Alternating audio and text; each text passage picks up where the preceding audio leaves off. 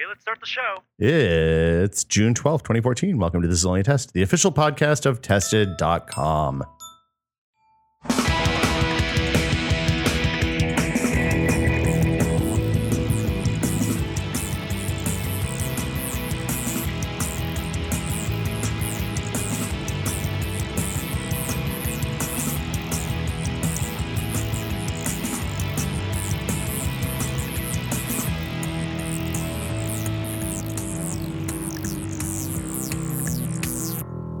I'm Will Smith. Norman Chan, how are you doing today, Hello. sir? I'm doing all right. You look especially peppy this morning, afternoon, No, early. I had no sleep last night, so I don't know how that's happened. That's good.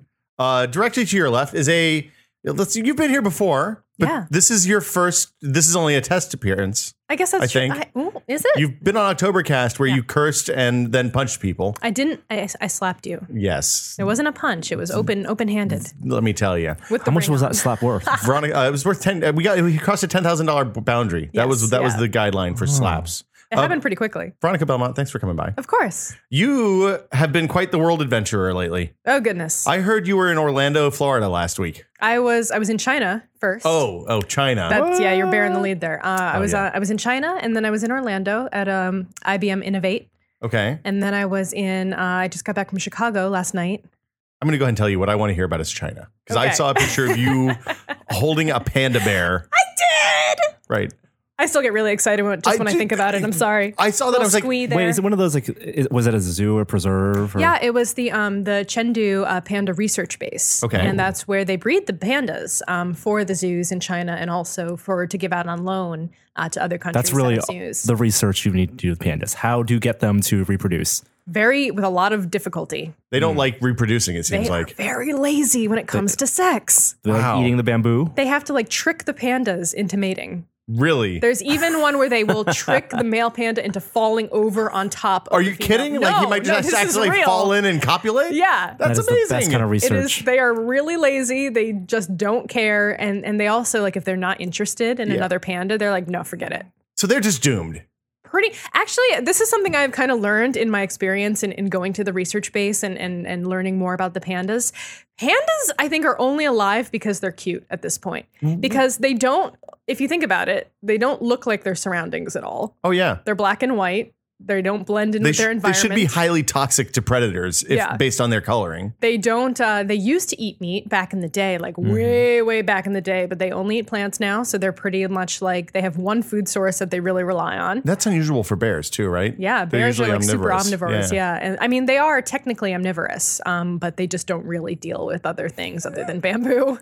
So if something happens to the bamboo, they're kind of screwed. Well, the good news is bamboo is essentially a weed, right? It just grows out of Yeah. control. So That is also yeah. true. And then they just don't really, they're not that interested in doing it. Wow. Hmm. There's a lot of environmentalists who dislike environmentalists who are only environmentalists for cute animals. Yeah. Right? Like the slime molds and the banana slugs and all that stuff. Coral reef. Yeah. Coral reef's pretty cute. It's cool. Yeah. Because then you can go on vacation and see it and stuff. Yeah. Scuba diving, all that So stuff. yeah, the pandas, they were pretty amazing. And the panda I hung out with was named Cece. She's Okay. a female. Is she And, designated the one that you get to hug? they trade off. So they don't want the okay. pandas to get too tired. So she was a Okay. baby. I believe she was 10 months old. Wow. And but she was big girl. Yeah. And the way they kind of get them into the mood to hang out with people is they literally pour honey all over their hand and they just sit there and go, meow, meow, meow. On the bear's hand or on your the hand? bear's hand. Oh, I was going to say that. Okay. They just sit there like a little fat belly, just sitting there. Meow, meow, And are you meow. holding the panda like a baby? No, you're kind of like puppy? hanging out with them like an awkward date. yeah. It was like hover Kinda hands like almost. hover Hover hand hands. panda. I went in for the belly rub, which Okay. not everyone did, and I was really glad that I did. So what, okay, on the fur spectrum, you have soft kitten fur, Mm-hmm. and then you have maybe camels or some sort of where does what does a panda feel like? Well, the problem was I could only touch him with a gloved hand. You could still tell So though. it was rougher than I expected. Okay. So definitely not kitten, more like what is nothing. Have you ever pet a grizzly bear or something, or a black bear or something like that? I have no other bear experience, so Oh. I can't really make that connection. A little bit rougher than I'm trying to even think if there's a very coarse dog. Maybe like a horse or something like that? A horse is softer, more fine, Kind of, yeah, can be. velvety. Yeah. This was a little fluffier and rough, kind of like a grass, like a gentle grass, But not like a sheep or something like that. not like a sheep. Okay. It's very hard to describe. Yeah, I'm this realizing. is well, it's hard in general. It is hard to describe sensations using like a coarse smells. rug. Okay, so like like an alley cat maybe. Like, yeah, maybe Like a a kinda cat that's dirty seen better cat. days. Yeah, Yeah. maybe. But it's thick. It's very Okay. thick. What like in the dog spectrum? Are we talking about like poodles? It's not It's curly. not coarse and curly No, like that. no. Yeah. This is a much more challenging thing than I anticipated when I asked the it's question. like a panda. Okay. It's So what you it comes just down have to to. go meet You a got to panda. go feel a panda. Yeah. I'm going to go. I'll send a note to the There's a National panda Zoo. in San Diego. Really? In San Diego Zoo Yeah. has a panda. It's a red panda in our zoo now, too. Yeah. Oh, red pandas are Yeah, better. I saw red pandas there. I saw They're red like pandas cute at our zoo. raccoons. Little firefoxes. Yeah. We Yeah. see let me go ahead and tell you, when you have a kid, the local zoo becomes a huge attraction. I bet. Thanks for introducing web browser tabs. Nice job, guys. You beat Internet Explorer and then we're destroyed by Google. Yeah, but I was the panda was only a small part of the tour. I mean, we were on a food tour of China. So we went to Ooh. like 5 different cities and just basically ate our way through really interesting Did you eat local snake? delicacies. No, I ate frog ovaries. Okay. Frog ovaries. Ovaries. I also ate frog. How are frog ovaries served? They are, so first they're dehydrated. They're removed from the frog, dehydrated. That's how they kind of get them. Okay. And then they're rehydrated. They've gotta be and really it's very small, right? gelatinous, very small, kind of gelatinous, tasteless mostly. They flavor them with things like coconut milk. And why? It's like a tonic. So like for ladies, for example, it's supposed to make you more fertile. I'm not trying to get more fertile. It was just a part of the food tour internet. Thank you. You were just hitting it. caveat that. You were transferring some mojo to the pandas. Yeah, all the dudes ate it too. So Okay. yes, I was trying. I snuck some in for the Right. pandas. Here you go. It's frog ovaries. They're good for you. It's like the Spanish fly of China. Yeah, exactly. Or Spanish frog is the case, Spanish maybe. frog. Waste not. Um, Everything's a delicacy. Yeah, donkey, camel foot. Wow. Camel lots foot? of many types of intestine. Many Lots of types of tripe. innards, and lots of tripe. Yeah.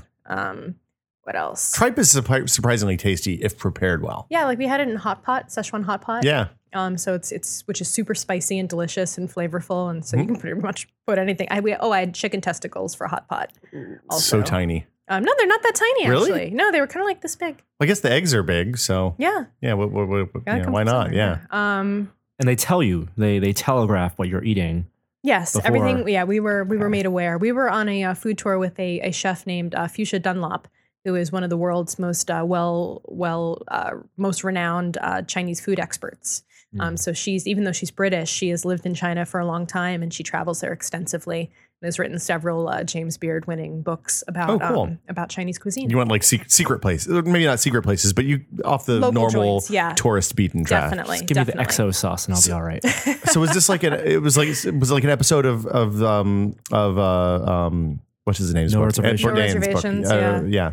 What's the new one? Parts unknown. Parts Unknown. Mhm. Thanks, Norm. Yeah, he was actually in China while we were there. We didn't cross paths. He's like my idol. So Yeah, he's great. Have I you would seen have gotten creepy stalkery if I'd seen him. There's an Asian chef who does something very similar. I think he's friends with Bourdain. David Cheng. Not David Cheng, Eddie Huang. Oh. He does a show for Vice, fresh off the boat.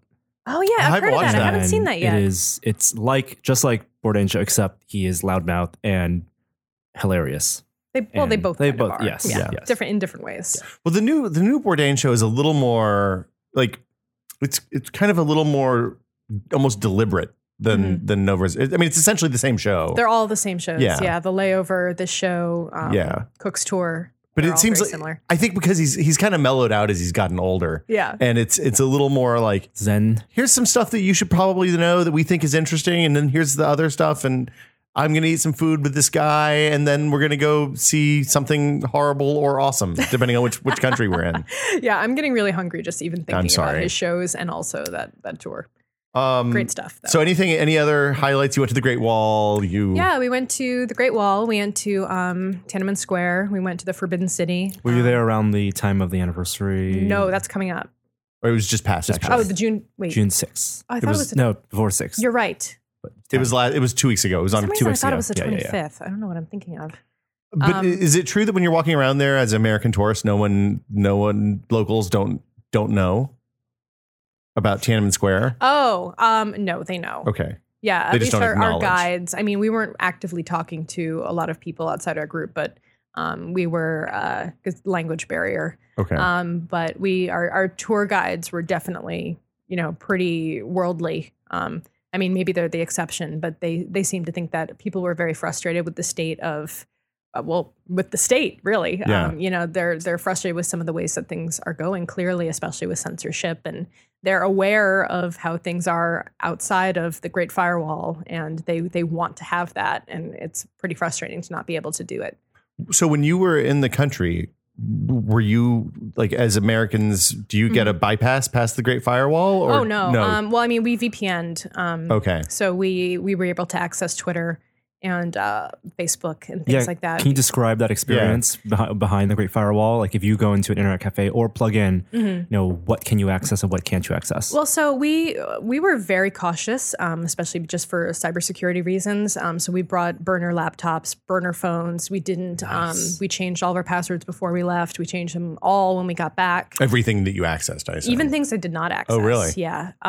Just to be on the safe side. Did you bring your 1Password file with you, or did I you? brought a special travel vault of 1Password that was separate from my master list. Wow. So we were very trying to do everything we could to be safe. And I don't know any of my passwords anyway, so I didn't have to. My password is click up to the right, and click Right. again. Right. 1Password But what's the is fear? a lifesaver. And The fear is that, I think especially for, like, my husband works for AOL, for example. So they were, pretty concerned about him going to a country where it's, there's a lot of corporate espionage and things of that nature. So he wasn't supposed to log into any of his work accounts or anything like that. Oh no. I know. Darn, I'm on vacation. Shucks. I can't answer work email. Sorry, guys. But we had both set up travel email addresses too, that, so if you hit our emails, you would get a forwarded message saying, this is where you can contact us for the next 3 weeks. But we're not checking it all the time. But yeah, so when we would go into hotels and stuff and go on the local Wi-Fi, the Google results were a little strange. I mean, most of it all comes back in Mandarin anyway, so you have to translate it usually. But there wasn't really a lot of like us trying to access something and not being able to get to it because we were using Viper VPN to get into to get outside, and whether we were dialing in from Singapore or from Australia didn't really make too much of a difference. So yeah, we didn't have a lot of firsthand experience with the censorship type stuff. The firewall stuff. Yeah. Okay. Speaking, while we're talking about security stuff, I've been, over the last year or so, I've gotten increasingly paranoid about plugging in strange USB things. Like you go into the not into the computer, even into the laptop. When you go and you look at those, like the charger walls, right? Presented by so and so. Oh, you're nervous about those? Yeah, that makes sense. I don't like any of those. Like, I feel like that is once you give somebody physical access to your stuff. I mean, like a USB charger, like a USB charger for your I mean, there's your phone. There's rootkits for phones like that you plug a USB device in, right? And they gain full access to the machine. Where was that? That was like last year. There was it came out as part of the Snowden stuff. Is that obviously the NSA and police departments have had that stuff for years, but once the police departments have something, I just assume everybody that wants it is going to have it. Well, yeah, I mean, I'm still looking at every single ATM that I go up to make sure it doesn't have like the card reader, strip reader. Yeah, gas pumps are the real killers for those. Are they? Yeah, they put them on the outside of that gas pump. So make sure you got to kind of eyeball it and look. Does this look right? But the newer ones. No, it's They have the cameras that look down too, so they can see you typing in your password and stuff. Well, what's Krebs? Krebs on Security has a blog where he has had over the years collected pictures of all the skimmers that sit on top of ATMs and gas station pumps and stuff like that. And the ones that are on gas station pumps now are indistinguishable unless you have prior knowledge of what it looked like before. Oh, damn. So yeah. I had never thought about those charging stations as being something to worry about, and now I will forever. So well, that in the US, the place that it started for me was at CES. We were in one of the terrible restaurants there, and they have wall jacks that have the USB ports in them. Nathan's Hot Dog. Yeah, it's Nathan's Hot Dog. Thanks, Nathan. And USB wall jacks. Hungry. And I just couldn't I was like, wait, this is probably unwise. I mean, this is probably okay in the real world. But all it would take is somebody opening this up, putting a little tiny arm thing in there with a Wi-Fi connection that connects to the conference Wi-Fi, and they'll root your phone. So anyway, something scary to think about. Yeah, there's always scary stuff. Should we talk about E3 a little bit? It's E3 week. I didn't go. Wow. But we can talk about it. No, it's fine. Well, we talk about stuff all the time Yeah. without any firsthand knowledge. It's perfect. Welcome to the internet. Yeah. This was as an overall picture, it seems like a really software heavy year, which is probably a good thing. New consoles are out. Games. People are making Get back games. to the games, yo. But it's like you're out of control. Sorry, Veronica. I got excited. No, it's Yeah. fine. It's fine. Weird. There's not that many games for this year, it turns out. It's all like Nintendo has a pretty good lineup. Which is, I mean, good for Nintendo. Yeah. I mean, I always feel a little sad when we talk about Nintendo for some reason, and I think their software is their specialty, really. I mean, the hardware stuff just hasn't been working out so well in recent years. Have you played Mario Kart? Do you have a Wii U? In my life? I No. do not have a Wii U anymore. Okay, You're so waiting for the right games for Wii U. Yes. The critical mass, the floor I of had a Wii U games. for a while. I thought and the gave it anymore, away. the anymore was the more telling part there. So it looks like that's going to become a first party platform. Like it seems like all the other developers, even all the other publishers, even Ubisoft, are kind of like, it's not. So I many don't know. Labbits or Rabbits, whatever they're called. Yeah. Rabbids. Yeah. Yeah. But like you look at what Nintendo's putting out on that platform, and it is, while it is a technically inferior platform to the Xbox One or the PS4, like the games will still look From great. a graphics from a process. graphics from a CPU and technically GPU. inferior. Yes. Like it doesn't matter the way they're using it. I mean, it's just interesting that you see that backing away, and while at the same time the other platforms still kind of aren't getting a ton of games. A lot of the stuff was delayed, like Batman, which was originally a 2014 title, was pulled back, and it's just Good. Less crowded fall. So what did Nintendo announce? Nintendo announced. Smash Brothers. I don't know if you know, Smash Brothers is coming out. Yeah, didn't Conan play it on the think Conan so, show? yeah. I think he did his. I don't trust that. Why? You think it's crooked? You think they pay for absolutely. They do. They pay for it. Oh, of course. Yeah, Oh, the Conan absolutely. stuff- yeah. They've got to. Yes. You're and as long as you watch it purely for entertainment and not for awareness. Well, it's not really a review. It's not a real it? review. No, Yeah. He's bad at it. It's fun. Which is fun. It's funny. It's fun. So Super Smash Brothers is their big game for this fall. That's the big game. The thing that was interesting to me was Mario Maker, though. Yeah, they're coming after Minecraft a little bit. I don't think it's that. I don't think it's gonna do that. No. But people have been saying that. It's Mario Paint. It's Yeah. well, it seems like you can make like Level Mario making. levels. Yeah, you can make Mario levels. Which yeah. I would love to make Mario levels conceptually. I don't think I will very much, but it seems like a really great idea. Did you not see the photo of Miyamoto and the two kids? He was demoing Mario Maker 2, looking at the happiest kids ever. I don't trust those kids on those stages. It wasn't stage; it was on the floor. Well, I'm just saying, I don't They're trust plants. when there's a kid that a kid actor that they hire to come out and be the kid to do something and Because have kids fun. wouldn't be. I mean, was it Kids open don't like day? games. Was it the like? Yeah. It was the last day, so it could have been a real kid. Yeah, I think it was a real kid. Do they let kids in on? Yeah, when you're allowed to just come to E3. Yeah, I think you can. I don't think no, there's I don't think there's no anyone- open day. So where did that kid get there? There's no I open think day he's anymore. special like prize Hired. winners or Have there ever been an open date? Am I just No, making you that think up? Or am I you thinking think of of TGS Comic-Con? and TGS. the one in Germany, Gamescom. Oh, E3 is Yeah. industry event. Only. Yeah, it's all suits. Everybody's wearing suits. Except for the cosplay. Nobody wears suits. Hardly anybody wears cosplays at E3 anymore. Someone was complaining on Twitter. Scott Butterworth was. Butters. Butters too. Yeah. I forgot that you guys know. I always forget that I know you guys from Future, and that's where we know all the same people from. Yeah, and it's weird walking around someplace like E3 because you realize that it seems like maybe a third of the games industry is people who used to work at Future. Yeah. And are way more successful. Yeah. Like, whoa, he's running Twitch. Yeah. Or Whoa, hey, he's at Facebook. he's in charge of Halo. Or Yeah. In charge of Halo. Yeah. Or The hey, dude- he's writing the new Star Wars movie. Yeah. You know. Shit. What are we doing with our lives? So we saw some other games. Norm, you and Joey went to see Metal Gear Solid, which, just to be clear, when you and Joey start talking about Metal Gear Solid, it is incomprehensible to me. There's a lot of lore. Joey knows a lot more. We didn't see a lot of game demos because No. we were there for the hardware. There are lots of games. It's always fun to see E3 because we're all people who've been to E3 and CES in completely different conventions, even though they're both industry events. CES it's what, like football fields stacked on top It's of football really big. fields times 3, and E3 it's really manageable. Yeah, you can get around pretty well. And the crowds aren't bad at all. They've really done a good job because it reached that critical mass. And they went to Santa Monica and had a big reset. Yeah, I've gotten really proud of my ability to get around at CES, actually. Like, crowd Yeah. navigation. You don't have to worry about that at E3. No. Well, and it's all, see, the other thing about CS is you have to really plan your days based on geography because there's like 3 halls, they're spread out all over the place. And then there's also people in suites all around town. Yeah.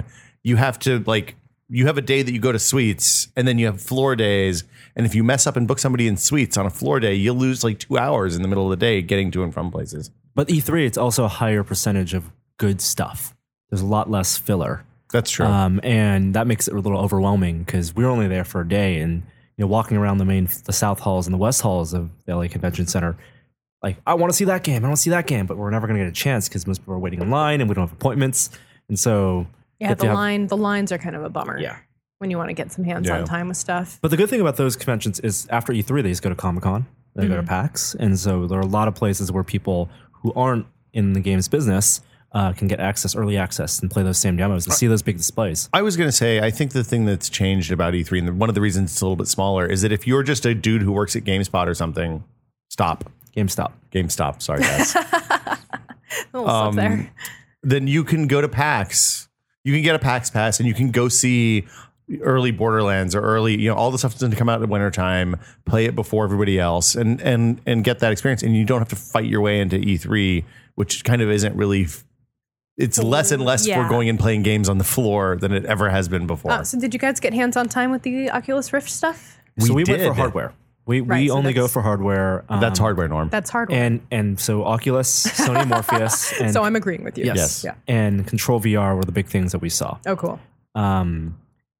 And I guess we should just talk about Oculus. That's the big I think thing. that's the one that everybody wants to know. Like the thing that was different this year, it's been fun watching them over the last, I guess, 2 years now. Start with like a cool prototype and like some real rough tech demos and a product that kind of made people, they're like, you shouldn't use this for more than 15 minutes. It's a bad idea to do that. I threw up once after using it. Really? Yeah. In terms of things that potentially can change the world, it is so unlike iPhone, smartphones where it just dropped. And one day in 2007, it existed. Here we followed the trajectory from 2012 summer at QuakeCon, where it was duct tape around ski goggles, and then CES, where when we met with them at CES, they were excited that they were going to potentially beat out like an Alienware system for best thing at CES or something, and counting the votes. Well, I saw it at a backroom demo at PAX Prime in 2011, I think, and it was 2012. Yeah, 2012, and it was crazy rough. Like it was they were demoing Doom, and Doom 3 looked really neat, but it was like, yeah, this is really, really hoopty looking. Were you at that demo that was just down the street, like here in Soma? In GDC, Yeah, for GDC. Yeah. I think that was the first time I got hands-on time with it. Oh, really? And I got a little bit motion sick. But that's the one that you're not supposed to get motion sick with. I know, but I'm really sensitive too. So I'm like their worst case scenario. Oh, okay. I have trouble with 3D movies. I have trouble with a lot of that stuff. There's been a fair amount. Dana Boyd posted something on Twitter a few months ago that was really interesting. And there's been some research that shows that women and men do stereoscopy differently. I did not know that, Yes, really. it was super interesting because my wife has the same problem. She can't play first-person shooters even because they make her nauseous. So in terms of the way your brain processes a 3D image or from a 2D image, there's parallax, and then there's also, I forget what's the other method that your brain uses, but parallax is when you shift left and right, items in the foreground move differently. And there's one technique that 3D movies and 3D entertainment uses parallax as a way to trick your two eyes into thinking it's a 3D image. And that is what in one research that I think Dana Boyd did, in one study, found that her female colleagues and the female research subjects were worse at recognizing. Wow. Yeah, I'll have to go read that because that would be very relevant to my situation. I thought it was just because one of my eyes is nearsighted and the other's farsighted. I have that. Do you? Yeah. Oh, well then I guess it's not. But you wore over glasses. I did not. Then I was using contacts. Are you sure that's an astigmatism? Because I've called it that, and astigmatism is when the center is off. So I have a lot of stuff going on in this situation. you got some eyeball business. Yeah, I've got some business. So one's nearsighted, one's farsighted. My far side. Wait. So if I see. So that's the one. Nearsighted is where you can see up close. Yeah. Right. So my nearsighted eye is my left eye, which has the astigmatism. Okay. And my right eye needs correction more than my left eye. So when I'm wearing contacts, I only wear one contact lens, and that corrects the right eye. But then you have the astigmatism, which you've probably adjusted to in the. Oh, I'm sorry. My right eye is the nearsighted eye. My left eye is the farsighted eye with the astigmatism. And so I think when I was using Oculus, both eyes weren't being corrected. So my glasses correct the issues I have with the astigmatism, but my contacts do not. So perhaps I was getting some kind of field of vision thing, or and the optics can be individually tweaked per eye in the dev kit. I know sitting in those demos, they don't give you a lot of time to fix the glasses for your specific vision. Well, and if you get like outside of the sweet spot for the lens, even then it kind of warps the whole thing. So you got to get anyway. But this is the big concern for them because they need to make the point is to make VR something that can be adopted by the masses, not just gamers. And everybody's different. And everyone is different.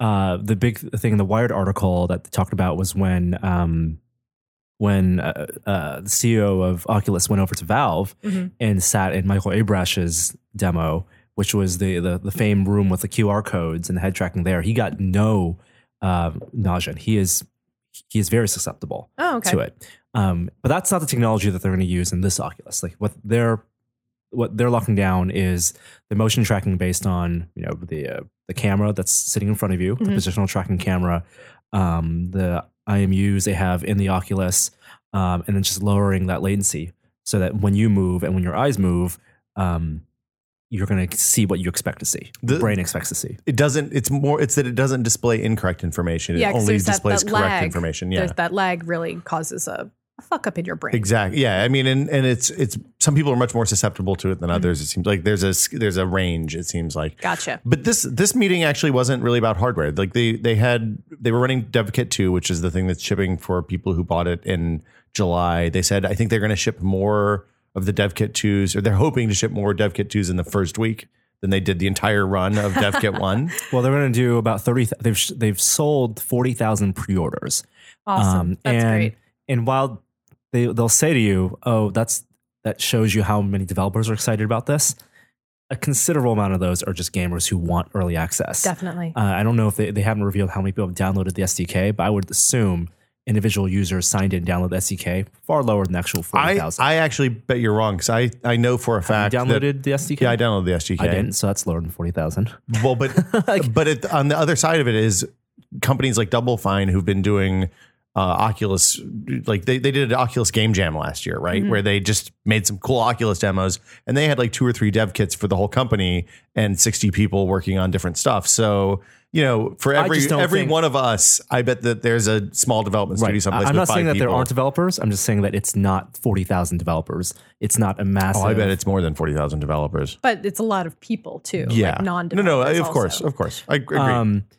Those people should not buy that. Enthusiasts. Yes. People who've pre-ordered the DK2 will get theirs either in early August or late July. They're estimated to ship out 30,000 in July, and then the rest in August. And if you can still pre-order now, you will get it in early August. Did you try Alien Isolation? We tried all 3 demos. Was it scary? Oh my God. Was it so scary? Were you recording when I screamed? No. So the setup for Alien Isolation. Oh, I never want to play. I will never play it. Here's the thing about it. This was probably the least of the 3 demos. This was the one I liked the least. I liked it quite a bit. Okay. But you start out on a spaceship. It opens up. You kind of can look around and walk around. You control yourself with a gamepad. But it's very dark and moody and kind of it's very reminiscent of the Nostromo, right? In Alien, where there's a lot of corridors and there's cool doors and all sorts of stuff like that. Doom level. Yeah, it's dirty future, not clean future. No, this is a demo made specifically to showcase Oculus support. Right. So it's not like the game's coming out in October, but this isn't necessarily a level that's going to be in the game. Okay. And it's like they weren't even committing to VR being a part of the game. This is just something that they ginned up as a small project. Because it's coming out for consoles anyway. People are going to play this game on a TV, and this is a different experience than you got on the TV. And I will probably not play in any way. I can't play. Well, so I'm a giant baby. But one of the things they talked about is jump scares. Because the thing I don't like is jump scares. Jump scares make me very, very anxious. Well, it's a combination. It's the lead up because you are totally freaked out. It is scary. It is quiet. You can sense that something is coming. Oh yeah. So that's that buildup is like, I hate that. That's like the Slenderman games, or those things are terrible. Or, what's the Dread Halls? Dread Halls. No, it's Alone in the Rift is the one you're thinking of. We played horror demos. I'm sorry. Even a game like if you like it, that's fine. What you call it, Gone Home, which isn't a horror game. I was totally scared of Gone Home. You could be scared about that I because was the music. sure that it was going to turn into a scary game, Right. and I was like, "Yeah, I had a Hold hard on, time wait. with that. Gone your Home's not scary? expectations. It's I played like 5 minutes, and didn't I finish love it? Steve. Oh hell no! Oh, no, I you expected have to finish Slenderman it. to No, jump you out. absolutely have to. No, is- nothing jumps out at you. no. Sorry, spoiler. That's fine. the idea is been that out you're for a reading really long disturbing time, yeah. things and you're experiencing, and your brain fills in, the imagination fills in. It's not at all the game you think it is. Right. Okay. So play it. Really, you I should stopped play playing it. Doom But that's 3. the Doom 3 perfect was kind of too scary game for me. for Oculus, where you can't look away. You can't hide your eyes because you can close your eyes, but if you have the audio turned on, and a lot of it is the audio, you need the positional audio. I'm starting to have like a panic attack just thinking about this game. So I on Oktobercast last year, I strapped in and played a mind-numbing series of horror games for the Oculus, just small experiences. And at first, I was with you. Like, I don't like jump scares, and I don't like I said, Doom 3 was. I stopped playing Doom 3 because it was too scary. Yeah. Some things in Doom 3 they're really smart, and it was relying on a lot of like monster closets and jump scares, but they would kind of play test and see where players would normally look. Like if you walk down this hall and there's a glass to your left, and behind the glass is a cool animation, and like, oh my god, graphics are so amazing, then the monster comes up behind you because they know people are going to turn to the left, and then you see the reflection in the glass. No. Well, so nope. So that's a smart game. But here's the thing about jump scares. Ultimately, are kind of cheap, though, right? Because all they have to do is, hey, they know you're going to turn one way or the other. Put the monster on the side. You're not going to give you an audio cue. You'll turn around. The thing that the Oculus guys are realizing by building a bunch of first party demos is that they're finding there's a whole new language to these kinds to all games, but specifically to these because they know where you're looking. Like they don't just know you're facing in this general direction. They know that the thing you're looking at is in the center of your field of view because of the way the goggles work. Right. So once they have that information, they can build much more effective scaring mechanisms than just the traditional old fashioned jump scare. I feel like I talked about this with Gary at some point. Like I really feel because I don't think he likes scary stuff either. No. And there's like a whole bunch of we noped about. No, who was it? Oh, I can't remember.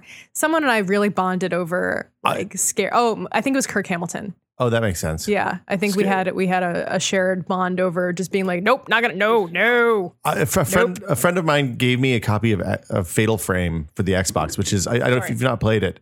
It's a game where you are like a Japanese schoolgirl and you have to walk into a haunted house and save your family or something, and the only thing you have is a camera.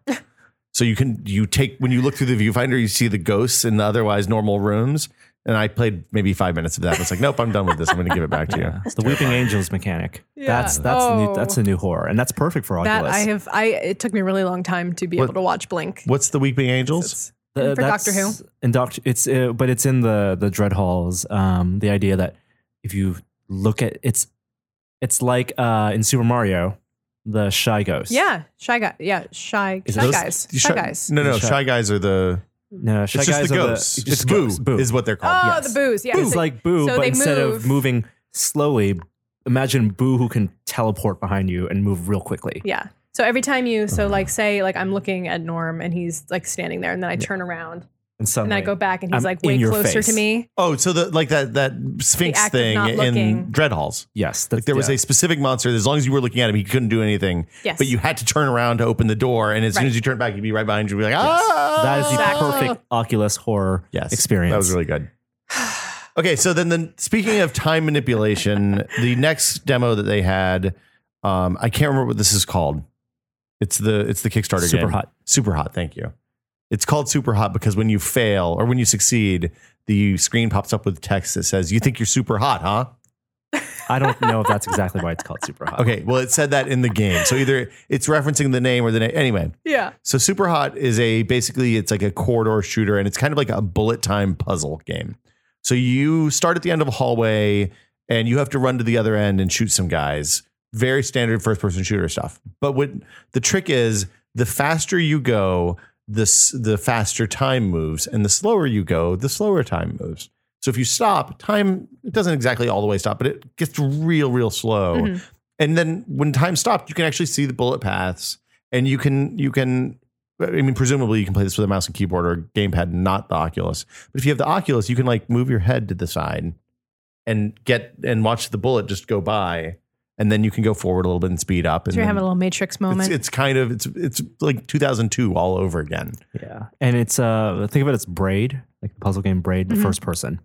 So that sounds neat. Yeah, it's a really good concept. It's something that came out of a game jam. They have a Kickstarter that's been successful. And it's an example of a small development team taking a high concept and adopting that high concept to VR because it's suitable for VR and everyone who doesn't want to dodge bullets. I liked what I heard about Lucky's Tale. So yes, that's a third game. This was unique among the 3 games we saw because this is developed specifically for Oculus. There's no non-Oculus version. And it's third person, right? And it's a third person game. It's like a Super Mario World.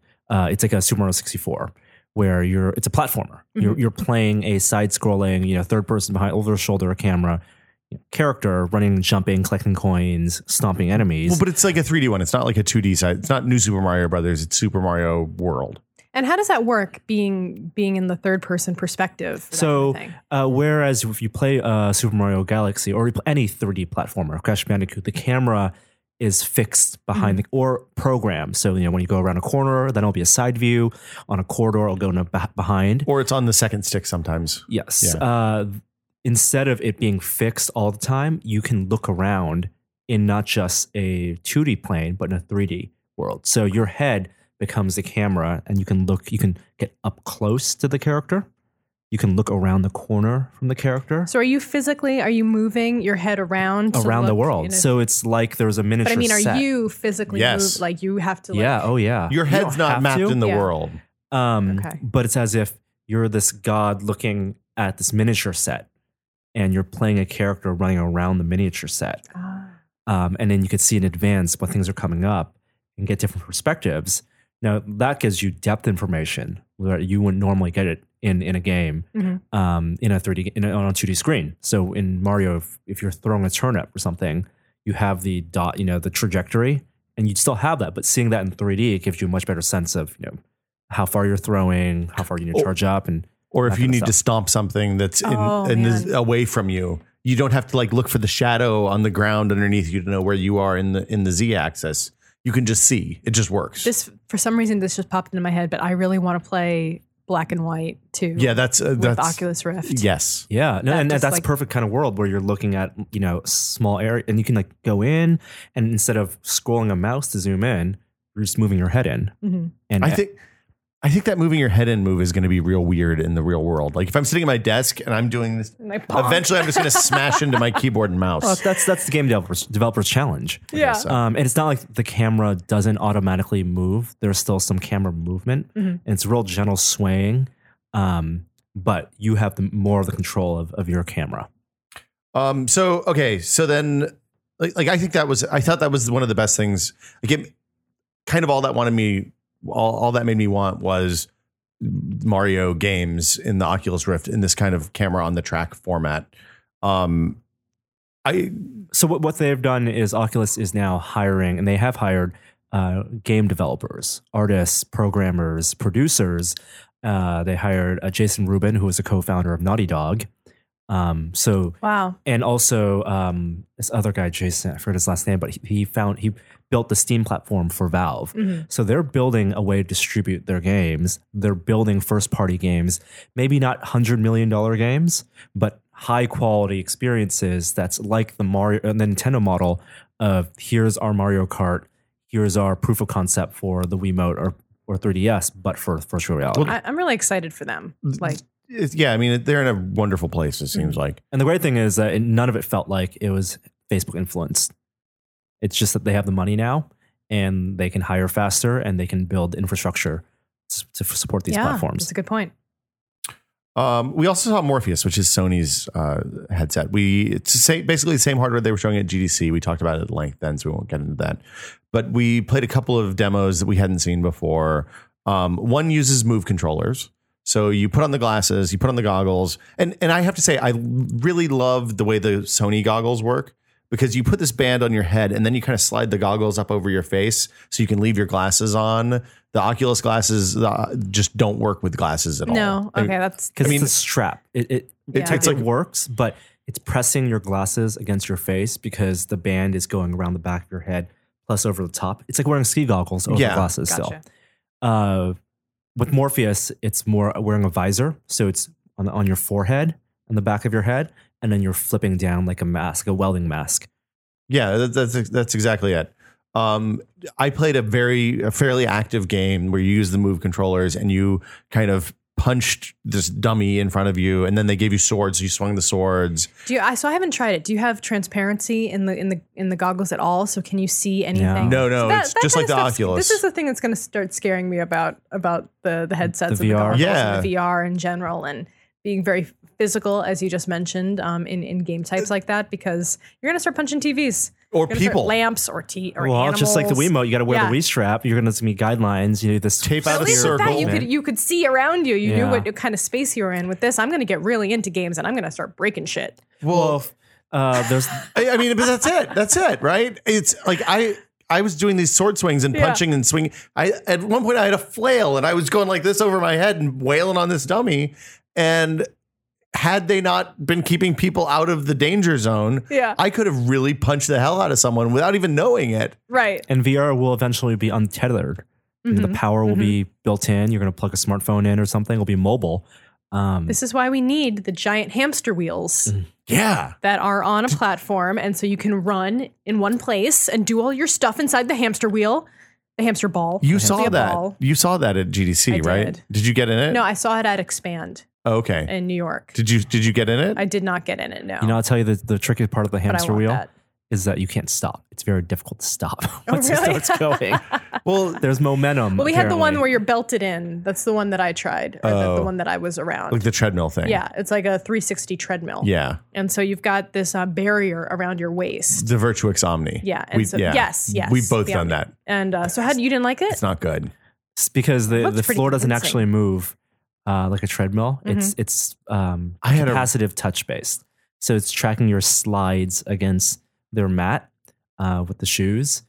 And Their problems the could gait, your gait just wasn't represented properly. imagine. Did you try it? No. Okay, so imagine running in a disc, like those snow saucers that you use. Yes. Imagine one of those being bolted to the floor and you being held stationary above it, and then trying to run inside that kind of a gentle curve. So you have to do that like weird. It was Okay. super like, and the other problem I had was that it didn't translate well into actual movement in the game. So like I wasn't getting 1-to-1. Like when I lifted up my right foot, it didn't lift up my right foot in game, and I was walking like that. It just kind of like the faster you went in game. So you ended up eventually just kind of flailing. Trying to go as And- fast as you can. Yeah, and I mean, Physical therapy. Yeah. their problems could have been software based and all that, but I Well, was that super sounds just impressed. kind of a conceptual issue. Yeah. So yeah, I have not tried the hamster ball either. Does that feel Norm did better? that a few No, years the ago. hamster ball was something that was at GDC a couple years ago. It was literally a giant hamster ball because you think about it, the ball needs to be big for the floor to be flat. Like if it's a small ball, then you're walking at these inclines. You're doing the same. You get Yeah, you have the same kind of problem. So it was a situation. really big ball, but the bigger the ball, the heavier it is. And so the harder it was for you to get started and stop it, and you just ended up running and then falling. You could do that like do what the hamsters do. They just lay flat and then Right. spin around a few Just times. go do, Right, do a few exactly. loops. Right. And then shoot out the outside. Yes. You're right. Did you hear that really interesting scientific study that they were trying to prove that hamsters actually and mice and a lot of small animals really just enjoy being on the wheels? Oh, I Like, will get they that. do it for fun, Yeah. or are they doing it because they're bored out of their mind?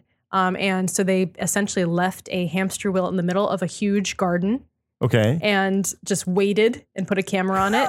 And the mice just came out and hung out on the hamster Like wheel. even wild though they had- mice? Wild mice, even Oh, though they that's had funny. no reason to not. They had no reason to be there. They were just like, oh, yeah, okay, yeah, this looks fun. I'll try this. Wow. So that, And so they actually really enjoy it. I've always wanted to put like one of those hamster habitats with all the tubes just out in the backyard. That is, so I have always wanted to have, I have this weird like building complex Yeah. where, so like when I was a kid, I would make like in science club, we would make these ball bearing tracks, like race tracks, and just make them all over the room. I've always wanted to make like catwalks, like all over my house, where the cats could just like go from room to room through little cubbies and like show up on the other side, crazy cat lady style. Or I always wanted to have like a super huge hamster habitat that was just like, am I weird? I think that's I think that's cool. I mean, like I always wanted to have model trains that rolled around the upstairs of the roof. We've talked about model trains before. I would like to have a whole room of model trains and just like build crazy tracks that would everywhere. Be cool. I just have some I just want to like build out an entire space where I can I think that's why I like SimCity so much. Yeah, well, I like the idea of secret passages and stuff like that. And that hamster, like the hamster habitat kind of it seems like it would be fun to navigate a hamster maze. Mm-hmm. Like to be scaled down or scale up the maze, I want to make it really fun for them. Yeah. You give them some variety and see them explore it and see what parts they like. And then if they figure things out. And change the parts that they don't like and like put something really awesome in some hard to get spot. And, entertain me. Toy with their fragile little minds. But yeah, having a cat and a dog already, I don't think I can convince Ryan to let me have a hamster room. The hamster situation is... I've been trying to suggest that, children need to have. And they eat them though. They only eat them if you do things wrong. I did things wrong. Yeah, I brought home the school hamster one time, and she had babies, and then ate them all in the long weekend. It was really super a whole traumatic. Weekend of trauma. Yeah, Memorial Day will never be the same again. Norm did the other demo with Morpheus, which highlighted some of the problems with the hardware. The demo that we'll talk about was called Castle, which used the Move controller, and this is something that Sony has that Oculus doesn't have, which is motion control in their games. Sony has had a generation and a half now of Move controller support, which is the sticks with the light balls. Yep.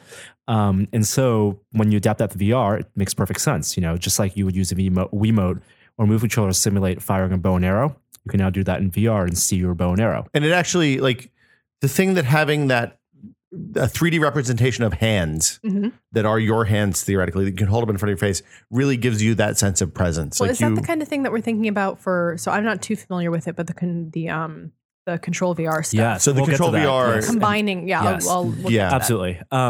So the other demo with Morpheus wasn't with the Move controllers, but it did give you a good sense of presence, and it was called Street Luge.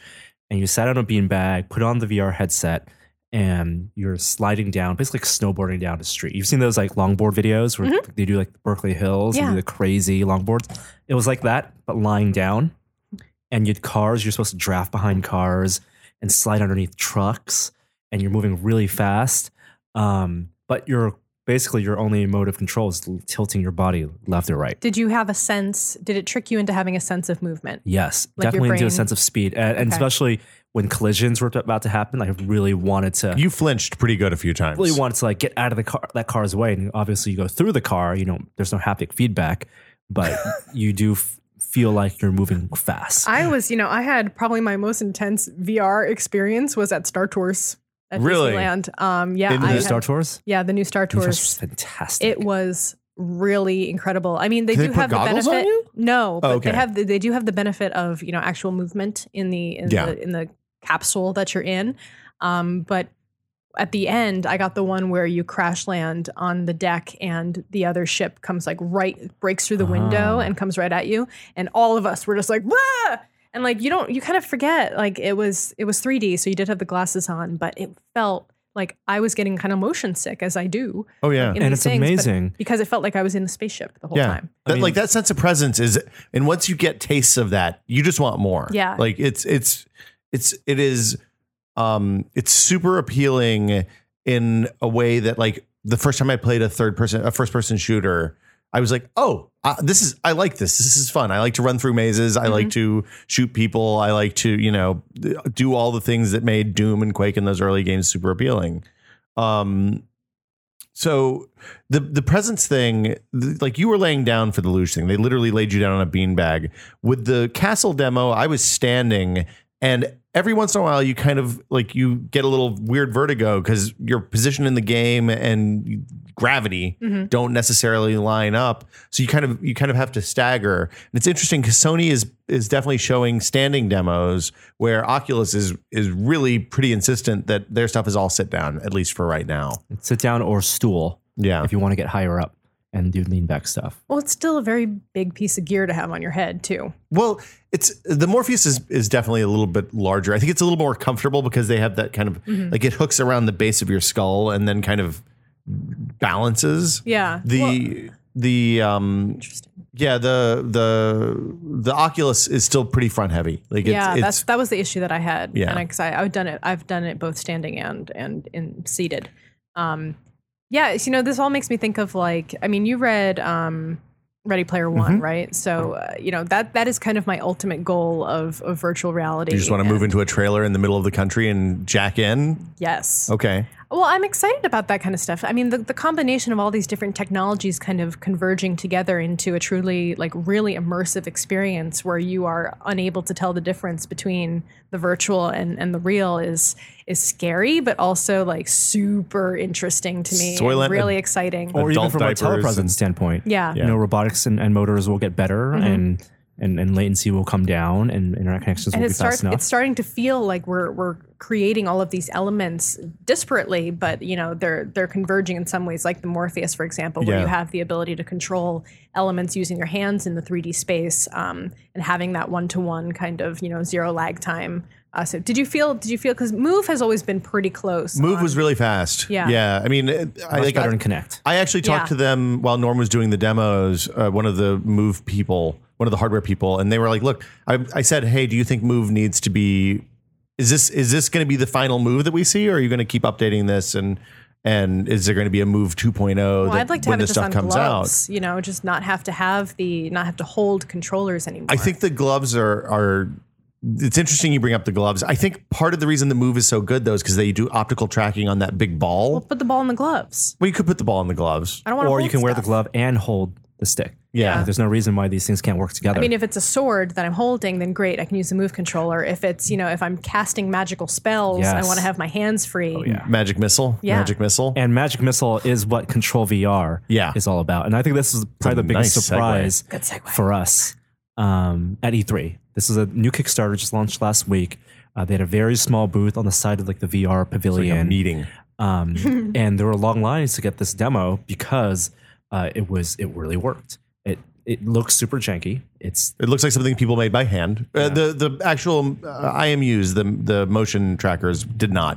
But like the way that they were mounted to you looked like something that people had stitched together by hand, which is to be expected where they're at. And the way that works is you put on this harness, which has a tracker at the center, kind of like Iron Man's arc reactor. Yep. Looks just like that. But that's the orientation point where all the other trackers match.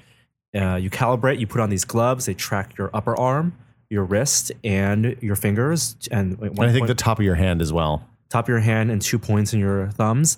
And you think, we've seen motion trackers and we've seen things Power like glove. Exactly. But even like I've used some of the super expensive things that people use for CAD stuff, like the things that inspired Minority Report and all, and none of them are very good. Right. Like Leap Motion, I guess, is the closest, because Leap Motion with the new software update is supposed to have, and it's all in the processing, it's supposed to have like finger tracking to a point where it can model your skeleton.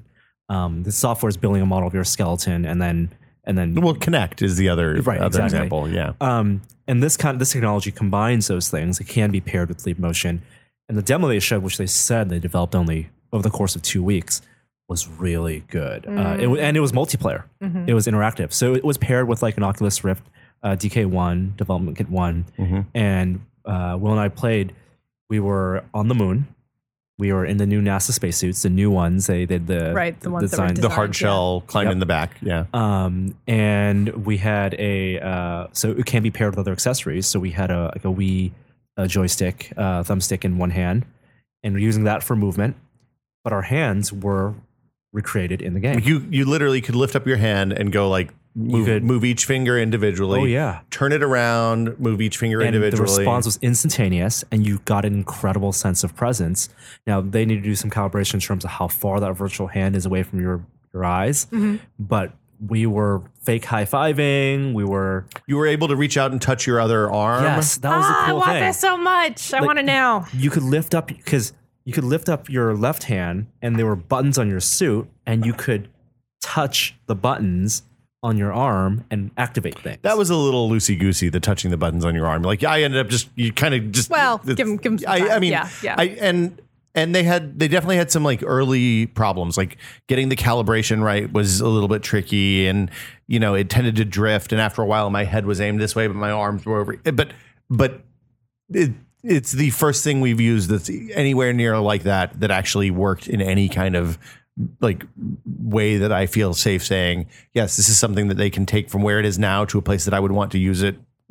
And I think there's a place to use that outside of even VR applications. So like I could see opening up a piece of like sculpting software, like 123D Sculpt or something like that, and actually using my hands to sculpt instead of using a mouse cursor. Haptic feedback. Or using it for medical training or things that you have to like practice in a field. Like for example, in the field rather, like I don't know, disarming a bomb, for example, where you want to be able to see how things work. And things like that. You can have fine motor skills. I think they should practice that on real bombs, I think, actually. But you can combine that with tools. Like if you're using medical training, you can have a tool in your hand and you're tracked in a virtual space, but you actually feel something. And there's no reason they couldn't track the tool too, is the point. Oh yeah. Animation. So if you want to be your own motion capture system and track, and animate a character, mocap hands, all this stuff is pretty limitless. But you could be a puppeteer. Puppeteers have a lot of money to spend, guys. It's really neat. The Kickstarter is live now. I think they're selling the dev kit, which, just to be clear, we say this every time and nobody listens to us. This is a dev kit. If you want to experience this, don't buy it. Just go to PAX. I'm sure they'll be there and you'll be able to wait in line and see it. It's going to be the dev kit's $600 on Kickstarter for the Kickstarter. Yeah. I would not be surprised if they're not purchased in very short order.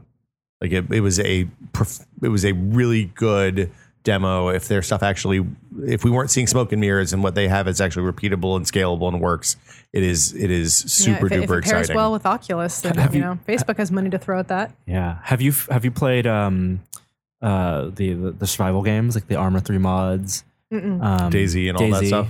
No. So a lot of those games, and people love the simulation games. It's basically a virtual world that you're playing in, and so much of it is voice and gesture based, waving at people and not shooting at them necessarily. But right now, like the controls for those games are like old flight sim controls, right? There's like dozens and dozens of keyboard buttons you have to press. It's all like hotkeys. Yeah, right. It's all hotkeys. So you imagine if you're playing some type of virtual game, and maybe you're still playing with a keyboard and mouse, but at some point you lift your hand up and you can wave at someone, or you can point at things. It doesn't even need to be paired with VR. It just makes that game that much more immersive. Norm and I tried multiple different types of sign language during our demo, and I was able to get his message pretty clearly. I bet. So that's pretty much it. I got to play iDarb finally. Grim Fandango coming out on PlayStation 4. I never played Grim Fandango, so this is exciting to me. Yeah, it's going to be great. I mean, I think that Tim said it's coming to more platforms probably in the future. They were going to talk about more. I think he got some grief. Yeah. But it seems like it will be on PC and super Xbox and everything. For everyone. I love their team, and I'm so happy that he gets to see this continue on. I missed that when it came out because I was playing first-person shooters online and was like, I don't need to adventure games. Those are for kids. And I missed the greatest adventure game ever by all reports. So, yeah. That's a whole new generation of kids who have no reverence for that. Yeah. And I'm really curious to what the response will be. The art style is definitely going to hold up. Oh, yeah. And I mean, I'd love to play those kinds of games on iPad. Like, I loved playing the Telltale games on iPad. I think, it's a good experience, and it's nice that you can take it with you and all that kind of stuff. I never play games on the iPad. Really? It's all work, huh? Yeah, it's all email in bed. That is my iPad experience. Wow. I installed Hearthstone, but I haven't played it yet. Hearthstone's so good. I love Hearthstone, yeah. I played iDarb, which is it's just super. It's a couch game. You play with 4 players, and you yell. I think it plays up to 8 players. You yell at each other, and you throw balls into other people's goals. It's like soccer, but with violence. So more violence, I guess. Yeah. So you guys missed all the big press conferences. I was welding that day, I think. Cool. Yeah. So it's also live streamed. Yeah. It's on TV. Mm-hmm. Norm, you put Turing test bullshit on this list. Yeah, last weekend there was a press release from the University of Reading. Yeah, University a lot of Reading of hubbub about a machine finally passing the famed Turing test.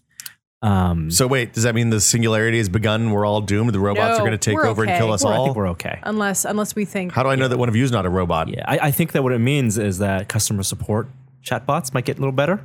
If you want customer support from a 13-year-old Ukrainian child. Yeah, that's what I get now, right? It was pretending to be a 13-year-old Ukrainian boy. Was it speaking English? Yes, which was part of the thing that it was trying to do was say, oh, well, this kid, he's a kid, first of all, and he doesn't have a great mastery of the English language. So any mistakes that the computer was making, you were supposed to attribute to those. Now, I have also a machine that simulates a 2-year-old. Also, no master of English, but I bet convinced you was a 2-year-old mashing on a keyboard. Yeah. Yeah. It was total bullcrock. Good headline, though. Good headline. Yeah.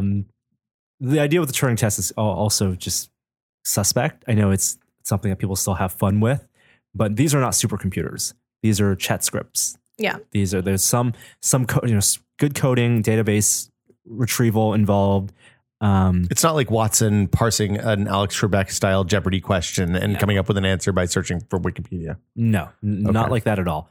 There's some databasing and information storage, but the issue is learning, right? Yeah. It's really like it has to learn. Right. And the parameters of the test as they performed it was that it would just need to convince 30%, at least 30% of the 300 judges, of which some were just like celebrities, like low-grade British celebrities, that it was a human.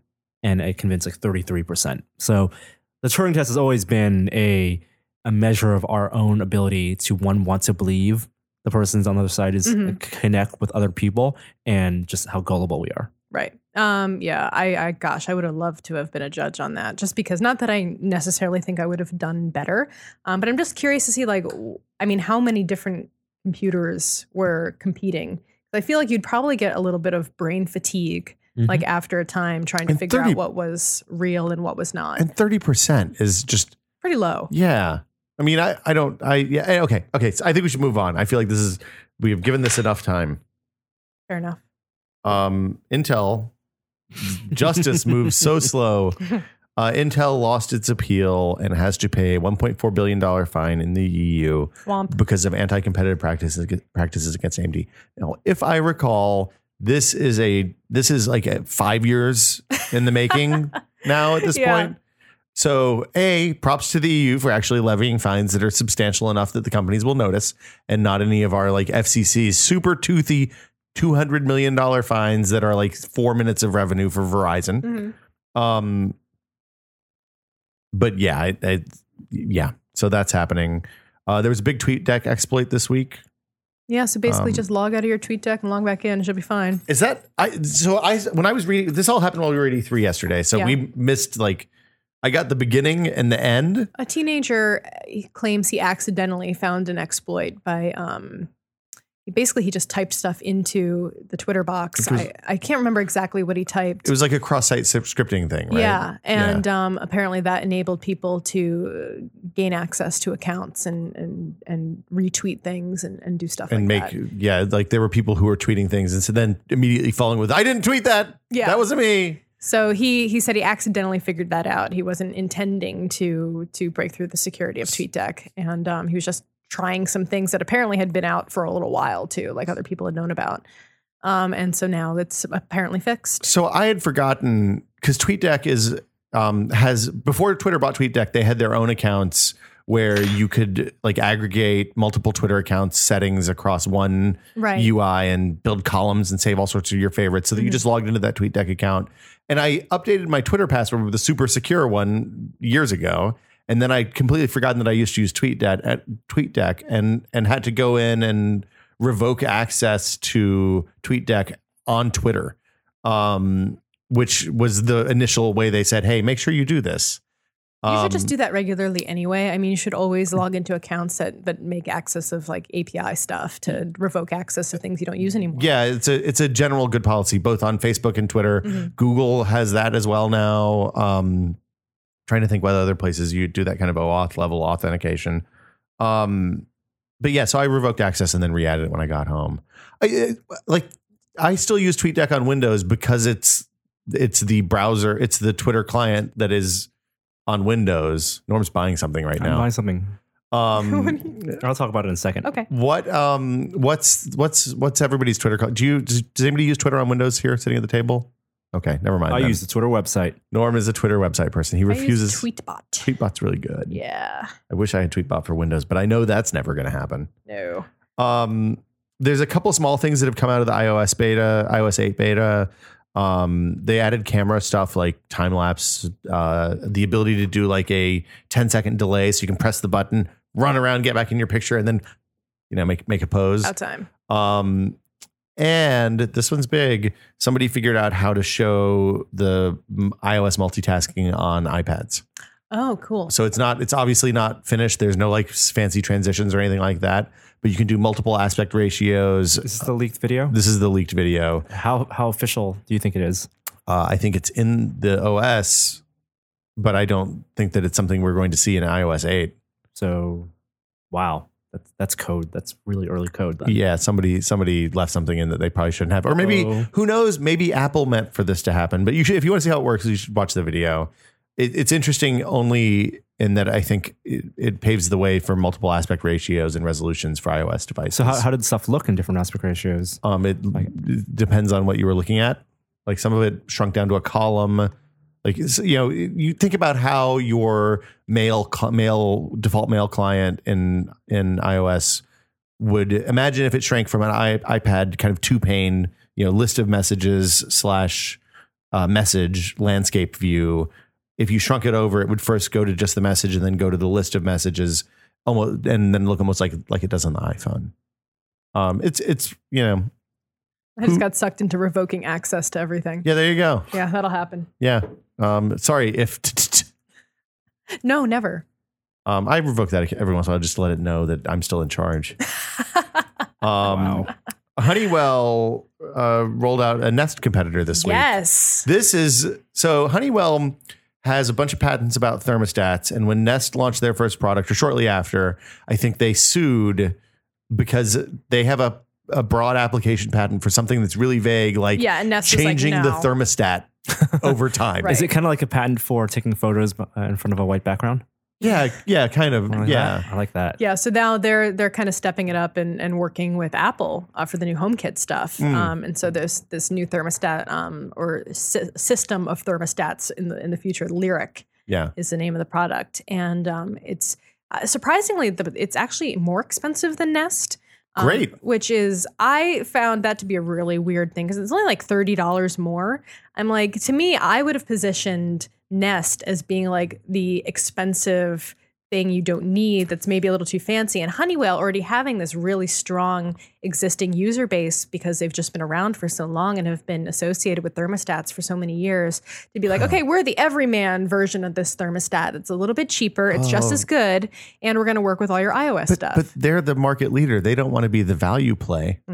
They want to be they're the premium brand. And Nest isn't the value play either. No, Nest is crazy. I didn't realize how, when Nest came out, I was like, that seems like a reasonable price for a thermostat. Expensive. But then I went and actually looked at what thermostats cost. And it turns out the one with just the knob on it that isn't smart is $32 or something. Right. So yeah, I think when people are building houses and stuff, they want to lower that cost. And I think that in terms of that market, it's either cheapest that works, or you're paying for the premium. Or you think of it as an investment, because at the same time, things like Nest have the ability to save you money for, not heating your home when you're not there, and for, really managing some of that stuff in a way that most people don't think to do when they're just, have a typical thermostat. I think when early adopters pay premiums for cutting edge products, there's a psychological resistance to old existing companies and the belief that they can innovate. And people are more likely to buy into new brands because they think it's smart thinking. Okay. I see all sides. Yeah, I question, like, what Nest did is one of those things that's seemingly, like, I've had a Nest in my house for the last 6 months or so. Same. And like before I started using it, I was like, this is a relatively simple thing that these guys just did well.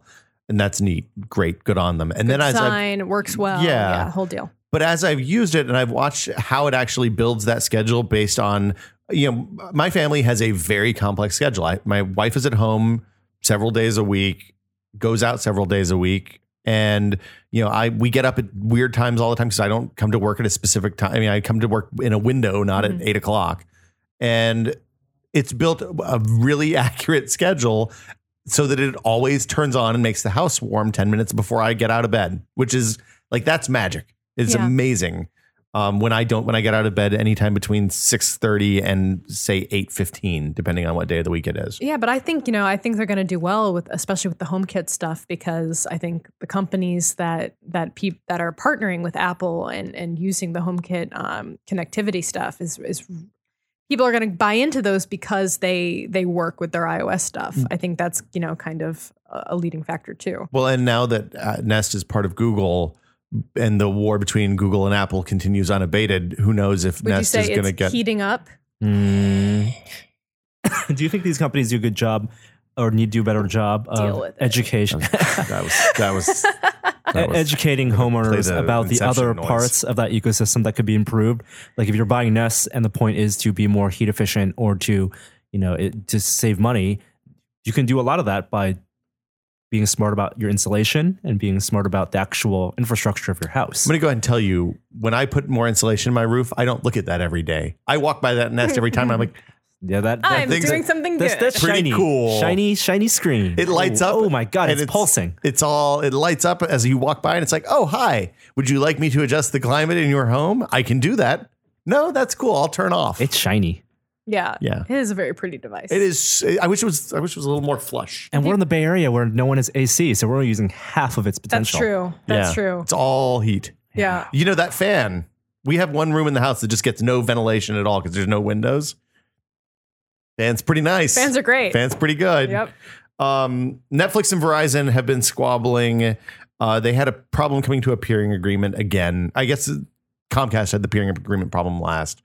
What that means is that at the upstream level of the internet, they didn't want to connect over the fast pipes.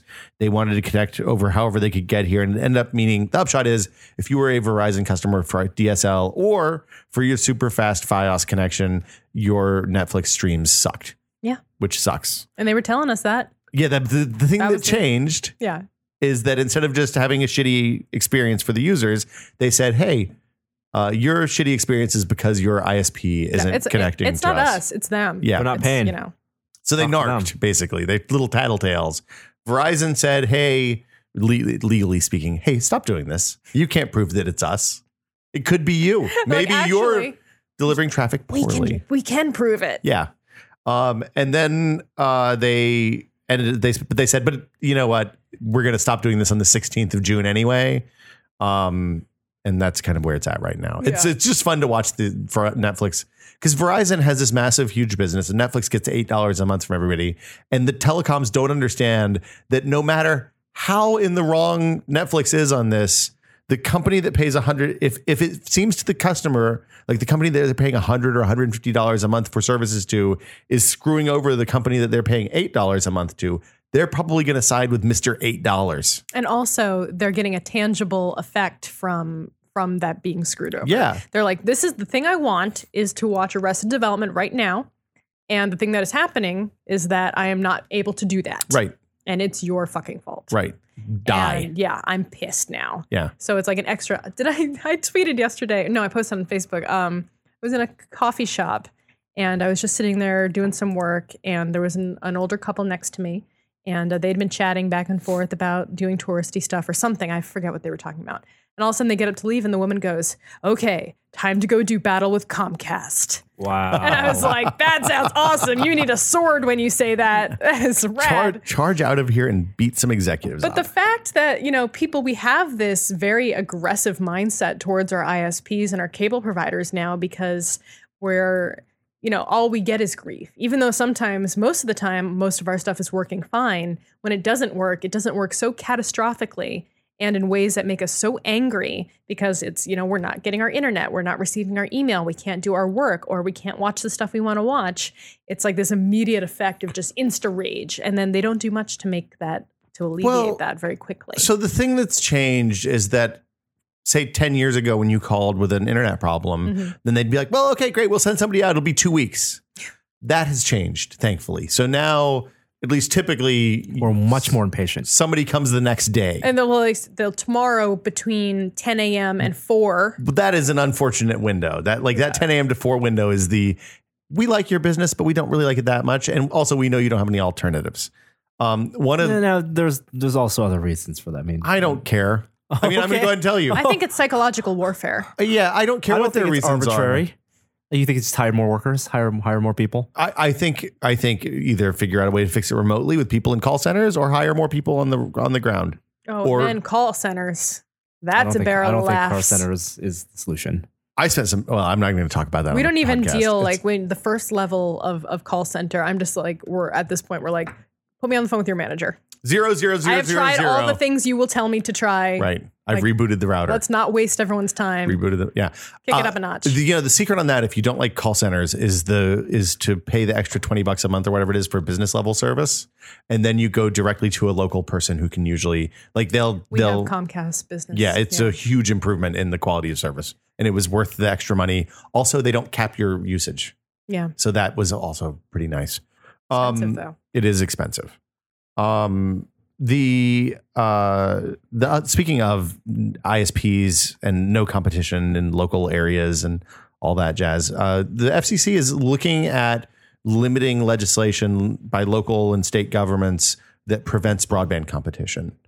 So right now in many places, I think Philadelphia was the first place I remember seeing this.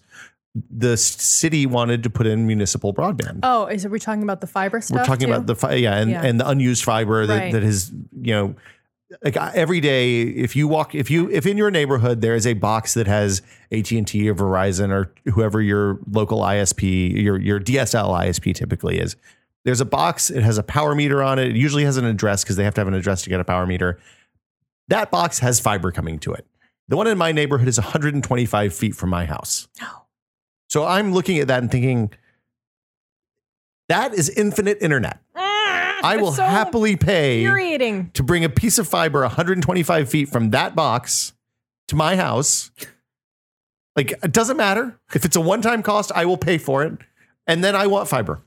I just want faster internet. And so, but it's set up usually for government use, right? And they don't let people out to use it. So they let the local governments use it, but there's virtually no competition. Mm-hmm. So what AT&T does is they do UVerse, which, as I understand it, is fiber to the local node, and then you have what is essentially a pretty fast DSL connection because DSL speeds degrade the further you are from the endpoint. Mm-hmm. So by moving that endpoint into the local box in your neighborhood, you get a much better throughput. It's bad. Like that whole you end up paying a lot of money for like a 24 megabit connection, which Comcast can give you, admittedly shared with all your neighbors for that's their base level thing for the most part. This competition stuff is basically the federal government saying, look, local governments aren't allowed to determine that these businesses are allowed to have monopolies on existing infrastructure that, for the most part, the cable lines come in on poles that the state manages or state utilities manage.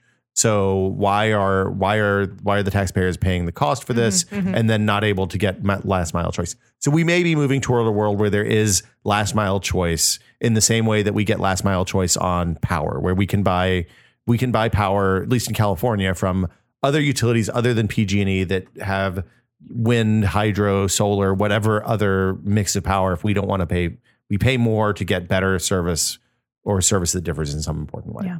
So infinite internet is coming. I want infinite internet. I want all of it. Eventually. I'm going to be 50 by the time it happens. Maybe not. It's not that far away. You are pretty old. I am pretty old. Amazon Prime music streaming launched, I think today, maybe last night. Today, yeah. Super late last night. Whatever. Well, super late last night is today. Super early this morning. Super early this morning. Yeah. I think it wasn't on purpose. Hey guys, it's included with Prime. Yeah. You already have it. You're already subscribing. But apparently it's not very good. There's not that much music. There's no Universal Music Group. Yeah. So they didn't make deals UMG. with all the labels. Mm-hmm. And even with the labels they did, they don't have some of the latest hits. Can I get Lordy? You can probably download it, but you can't stream it. I think that's kind of what the situation is. Well, it's a streaming service with no ads. But I think you can. I think isn't it the opposite?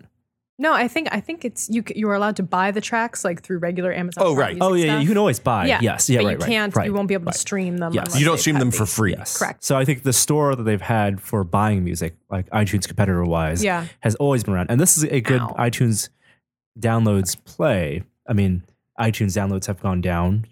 At least this past year, gone down very slightly. That's why Apple's moving into Beats Music and streaming. And Amazon wants to get in on that. They have over 20 million Prime subscribers. Mm-hmm. I believe the vast majority of who subscribe for free 2-day shipping. Yes. Yeah. And that's the Trojan horse to get you to pay what was previously $80 a month, now $100 a month for Prime Movies and now Prime Music. I need to use more of the media stuff because Yeah, and- I pay the money. I love Exactly. Prime. And that's their trick. Prime Movies was a joke when it first launched. And just like Prime Music is a joke now, but Prime Movies they've made good deals. They've got some exclusives and they want it over time. People evaluate, hey, I'm paying $100 a month. If they raise the price of Prime to $120 a month, oh, you know what? Now I'm getting a good movie service. I'll pay that too. And the movie service is actually quite good now. Like the when paired with Netflix at $8 a month or $9 a month or whatever it is they charge now, like you get a massive selection of stuff to watch. And it's on, like, they have players for all the devices that I'm using. So it's on a ton of different devices. You can always stream from your tablet or phone or whatever. I think too. there's potentially some anti-competitive practices going on eventually because they need to better advertise Prime or maybe split it up, because what you're paying for, what people think they're paying for, is the free 2-day shipping. But what they're paying for, and they're paying increasingly over time, at least if the trend happens, more money for, is something that they might not have originally wanted. Oh, how many of the streaming services do you guys subscribe to? I do RDO. Okay. I pay money for RDO. I do not use Spotify. Okay. Do you pay for the RDO offline? Yes. Okay. So you pay the $10 We a have month the or family. whatever We it have the is. family Okay. plan for like 15. Yeah, and it's like I've done the same thing for ages. It's really nice. We can play music, Yeah, and I it works love on my RDO. Sonos stuff, whatever. It's all Totally. good. And so this is their way to get to that, because they Yeah. will have an app that you can play offline. And if I'm already getting it, if I'm already Why paying pay for 15? it. Why pay somebody else? Yes. So, having the friends lists and the playlists, I mean, if they can improve upon that in some way, that would be something I considered. I really liked Beats, the Beats streaming service, Yeah. when I tested it out. And I didn't end up paying for it because I am paying for RDO already. But I thought some of the stuff that they were doing with playlist building and curation and stuff was really neat. And the fact that you can get Rolling Stone or Pitchfork or whoever you want to make playlists for you is kind of cool. If they had a family plan, we would have probably switched To Beats? to Beats, yeah, but no family plan. What about videos? Like, so everybody has Amazon, everybody has Netflix. Yep. What about like Hulu Plus and? I pay for Hulu Plus. Okay. I do. So I mean, very we have weird Hulu reasons. Plus too. I'm they have very kid angry. Stuff. I'm super angry that they still make me watch ads. Like, that is still something that to But what this is day, it's like $6 a month or something, right? it's like $5. Yeah. Yeah, or something. Yeah. Okay. I'm paying for it. I shouldn't have to watch ads. You're paying for the ability to watch it anywhere I you don't want. care. I know. That's why I don't pay Makes for me Hulu mad either. every time. And people have given me really thought out, reasoned arguments why the ads are there. And I'm like, I don't give a fuck. I don't want to watch them. Here's the thing. Sometimes I just wish the ads were better. Yeah. Well, are they not all the same? I would pay more to not watch ads. Like Yes. $5 a month is, I think, a fair price for what you get. I would be happy to pay 10 if I use that a lot to never see an ad. Ugh. But I'm a so mad. desirable ad customer. I'm a 18 to 39-year-old male. I guess they can't quit me. Yeah. So we do the Netflix. We do all those. Yeah. I probably watch the most on HBO Go, even though I'm not really paying an extra for that Right. because I just have HBO. HBO Go's great.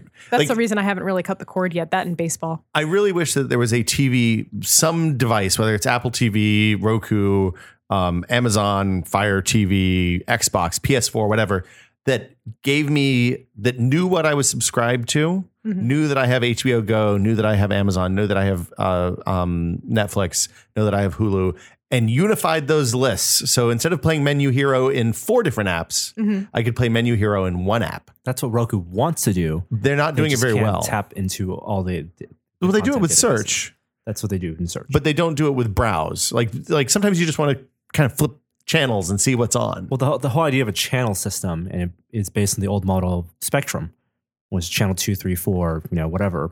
And that model, just the list does not work anymore, but people still like the list. They like Well, people like to troll. hitting guide and seeing here's, Fox, NBC. Oh man, Judge ABC. Judy's on.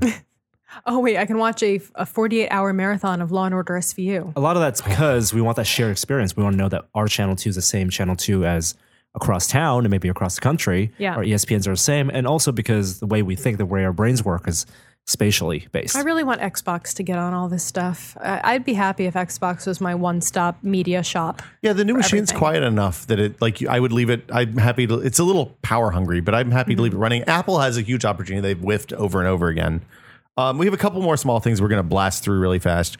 Starbucks is installing power mat chargers nationwide.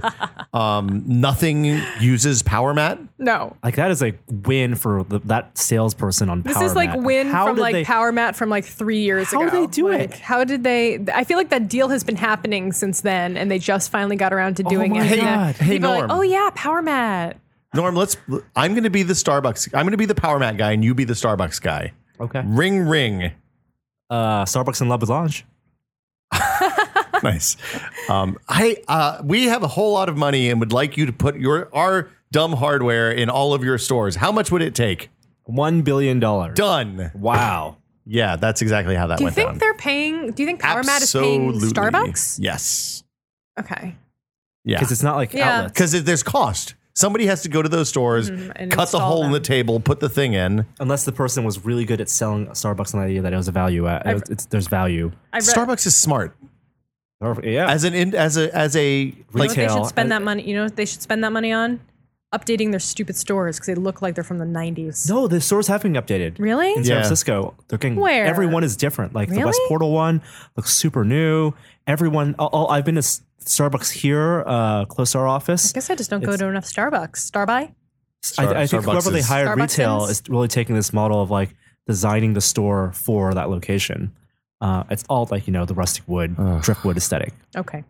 Well, Yeah. I read a funny article where they were discussing the etiquette of who gets to use the Power Mats now. I don't care. I'm just saying. Good answer. Like, But if you're there and you both have a Power Mat and like someone wants to put their phone to charge, can you be like, oh, hey, it's like electric car double etiquette. stack, right? Can't you double stack? Oh, is there Can etiquette you? for electric cars? Yeah. But you're not Oh, you supposed to didn't know leave about this? you're not supposed to use the electric car space if you're not plugged in? Oh, well, no. Yeah, why- definitely that- not. That is not even a question. I mean, I use what those all kind the of animal time. are you? Well, I don't have a plug on my car, but it's No, a good it's like space. if you, okay, so this is They're right all by the I've learned. door. There's all sorts of priority levels. So if you're a hybrid, for example, Yeah. you shouldn't leave your car charging overnight because you have gas. But if you're an all electric car, like if you're a Leaf, you need that time to top off. This sounds because you like don't have a electric- gas backup. Never knew about this. And if your car has been plugged in for a certain amount of time, so say my two electric cars are next to each other, if you have been taking the plug that's available for those two spaces, if people will unplug you and plug into their own car because they figured you've had enough time to charge, and it's this whole back and forth. Is this in is this like in apartment lots or something? in like lots and public lots, in garages, Expect things this like to be a that. subplot in Silicon Valley #2. No, dude, this is a Larry David issue. This is a Curb Yeah, story. totally. The guy keeps unplugging my car, so I caught his on fire or something. Yeah. So like in the electric car world, like hybrids are kind of like, all right, well, you don't need to charge that long What because about you the have Chevy Volt? gas. That's a hybrid. Yeah. But like if you're a Leaf owner or a Tesla owner, for example, you're like, I need to charge because I don't have a backup, and you're taking up the parking spot and also the plug, and you don't need it because you're a hybrid. I only paid for the smallest battery on the Tesla. You're in a family that owns a No. Tesla, right? Yes. Yes. That does Bias. not nullify. You are biased. I'm laughing at this whole issue because Oh. I think it's hilarious that there's like this whole like etiquette thing growing up around this new technology that We we just didn't need have to more think plugs. about before.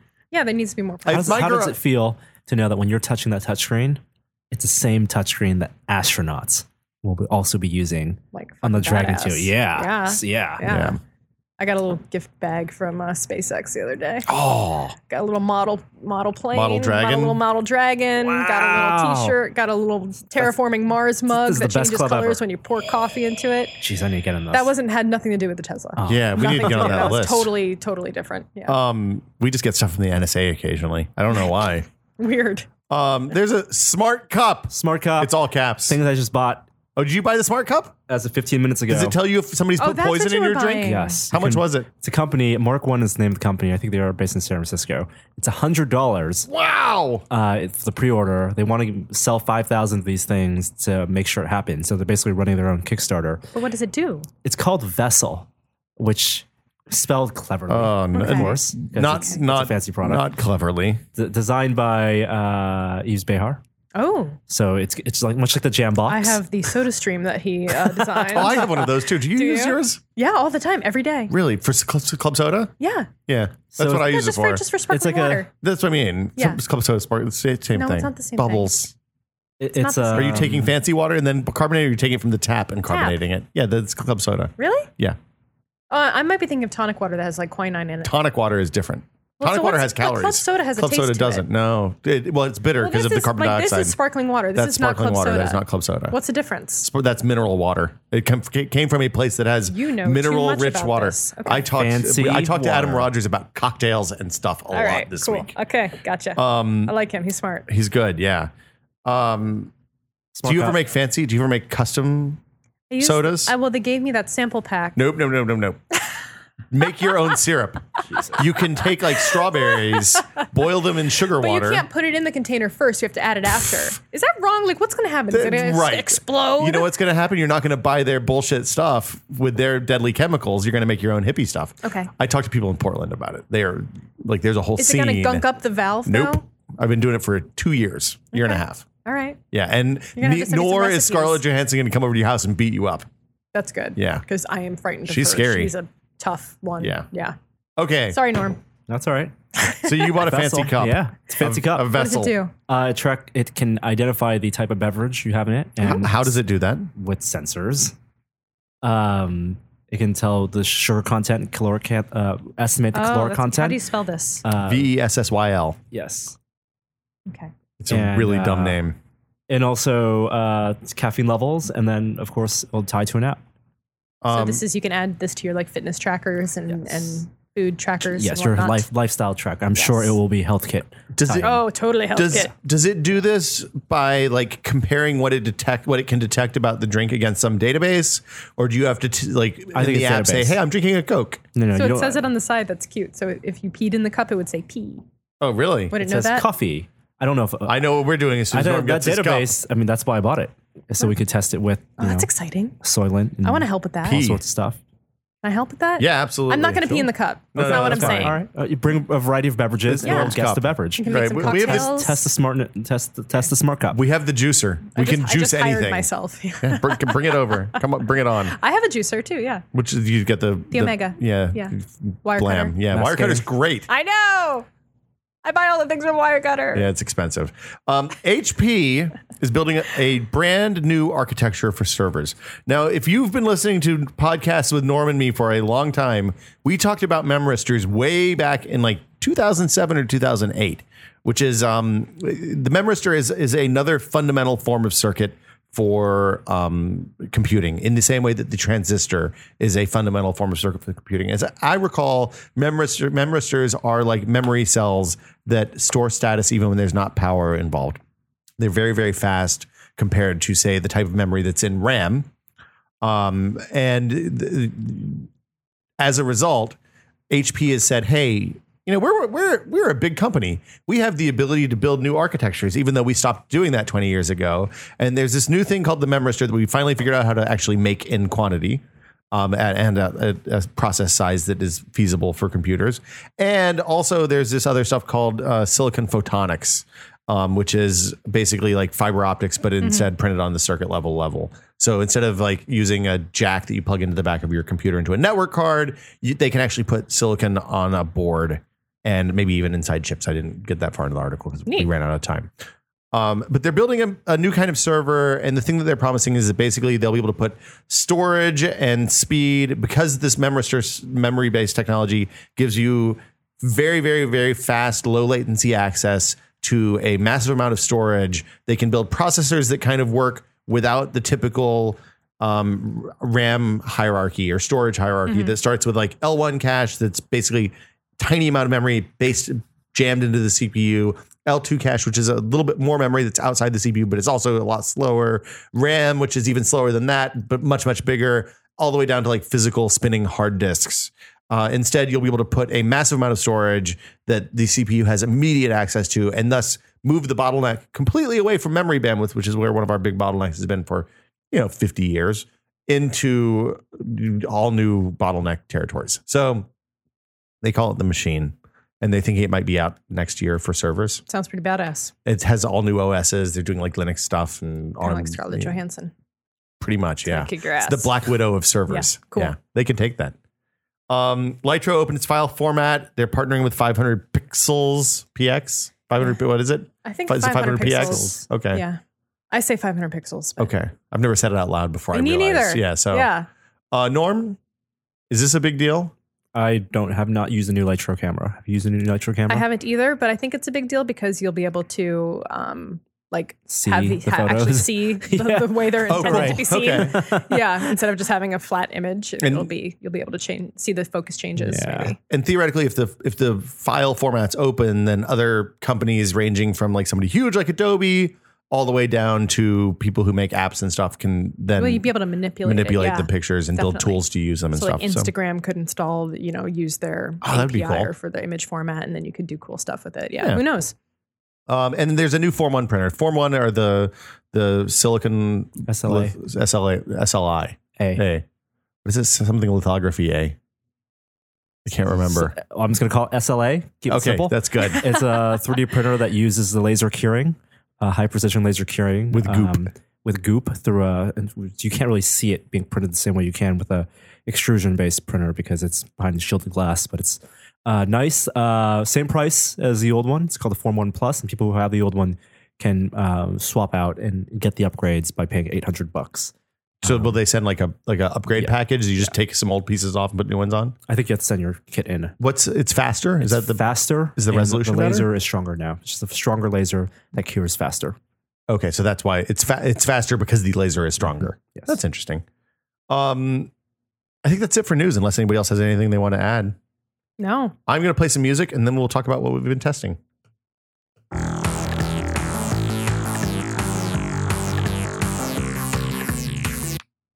Hey, Norman Chen. Mm-hmm. What have you been testing? I have been testing a Pebble smartwatch. I've been testing a Pebble It's Pebble. smartwatch as well. Nice fancy wristband.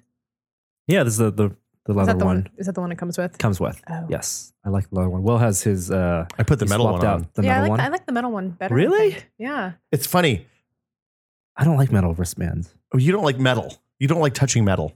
No, there's someone else in No, Jeremy doesn't like touching metal also, but you got a real weird rash after that handcuff incident. You got a rash? After the handcuff incident. Yeah, the Lego handcuff thing. He's like, I don't remember, and that makes me even more frightened. Yeah, you know that handcuff incident. We both have the silver face, and there's also one that's a matte black, the gunmetal face. So Yeah. that one might be better with the leather strap. I like it a lot. I was super pleasantly surprised, like by how useful it is. I really want to try the Ringly. the Ringly is The ring. Yeah. Yeah, that is. What does it tell you? What It tells you when information? you're getting messages. So it comes with an app that's color coded, so you can set the different colors to mean different things. Okay. So like if I'm getting a text from you guys, it could show up as a green buzzing. Okay. And so it just is supposed to be like a passive alert system for. It's kind of like the mood orbs Yeah. that used to be back. Remember those in the early Oh, what was thousands? it? The ambient orb. Ambient orb. Or like have your one of Nabaz those still. tag.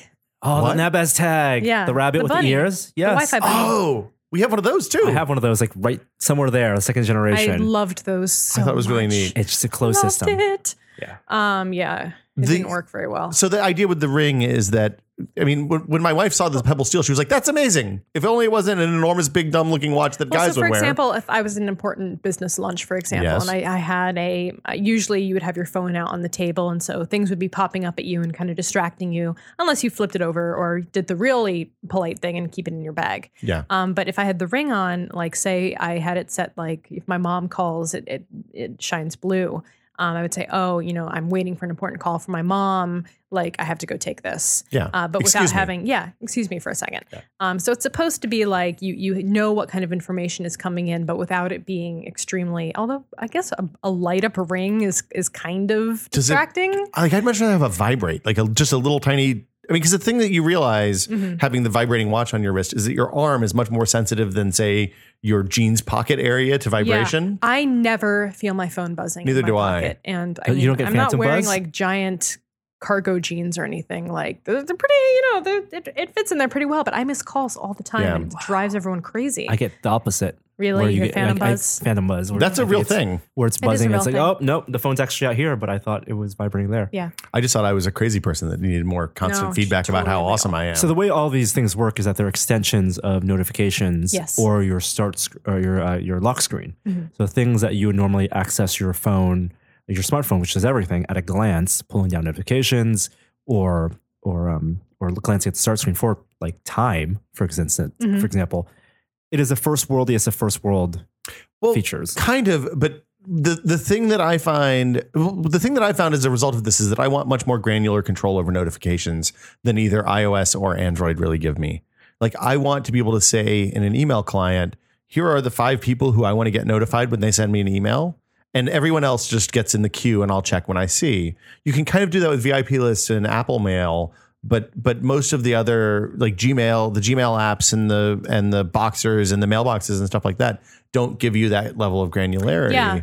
And like, it's a real tough trade-off for me on iOS with mail, especially, is do I take the less functional iOS mail app, or do I take the more functional thing that doesn't notify properly, or do some weird hybrid of the two? Yeah, I had that same problem with email because I use Mailbox. Yeah. And I can't turn off notifications for, I think it just shows you, if you have notifications on, you get the information for all the mailboxes. And my Bacon account is just like off the charts sometimes. Yeah. With too much mail.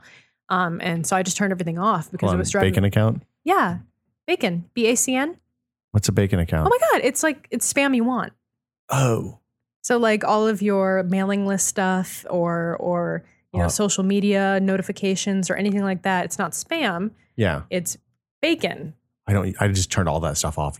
Isn't that I have the no Bacon. social tab on? It's essentially the new Gmail on the social tab. okay. Yeah. So I used to make You had a dummy handcrafted account, filters. basically. No, it's not my dummy account. It's my early sound account that I use. I'm okay saying it because I use it for everything. Okay. It's my Google Plus account. It's my Drive account, all that stuff. But it's also the email address I use for signing up for sites and for mailing lists and things like that. So I use siloed. This isn't a service. This is just lingo. Yeah. Yeah, no. This is just what people call nerd lingo. Yeah. So I use. See, it's funny because It's I've possible never that called me it and Patrick Bacon. Norton are the only people who have ever called it that. occasionally we have. Well, no, it's weird. No, 'cause there's a Wikipedia page. Oh, there is BACN? BACN. And is it as described? As described is email that's been subscribed to and is therefore solicited, but is not often read by the recipient. Well, it's funny because like when you work with somebody for a long time, you develop kind of an internal dialogue. Yeah. That where you just say one word and that fills in a massive amount of backlog for the other person. It's always fun to hear like other people. And that is what I just did. Yes, and then I what was you like just did. surprised that I had to explain it. No, it's good. I was like, what? So I use SaneBox for that.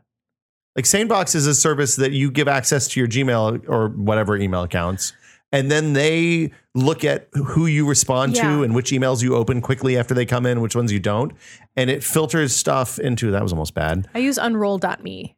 Oh, I've not tried that. It doesn't sound as smart as what you're describing. So mine is smart but it's occasionally super dumb. Okay. But it knows that like if I get an email from Norm or from Adam or from Gina, then I usually look at that pretty quickly and respond to it. So those guys stay in the main box, and then everybody else gets dumped off into a "come look at me later" folder. Ooh, yeah, I wouldn't like that. Well, it's actually really good because I just find that I look at it like twice a day rather than 400 times a day, and I don't get notifications for stuff that doesn't pop up in the main window. Yeah. It's Okay. It took a little bit of adjusting, but I'm okay with it. Like I'm pretty happy with the way it works now.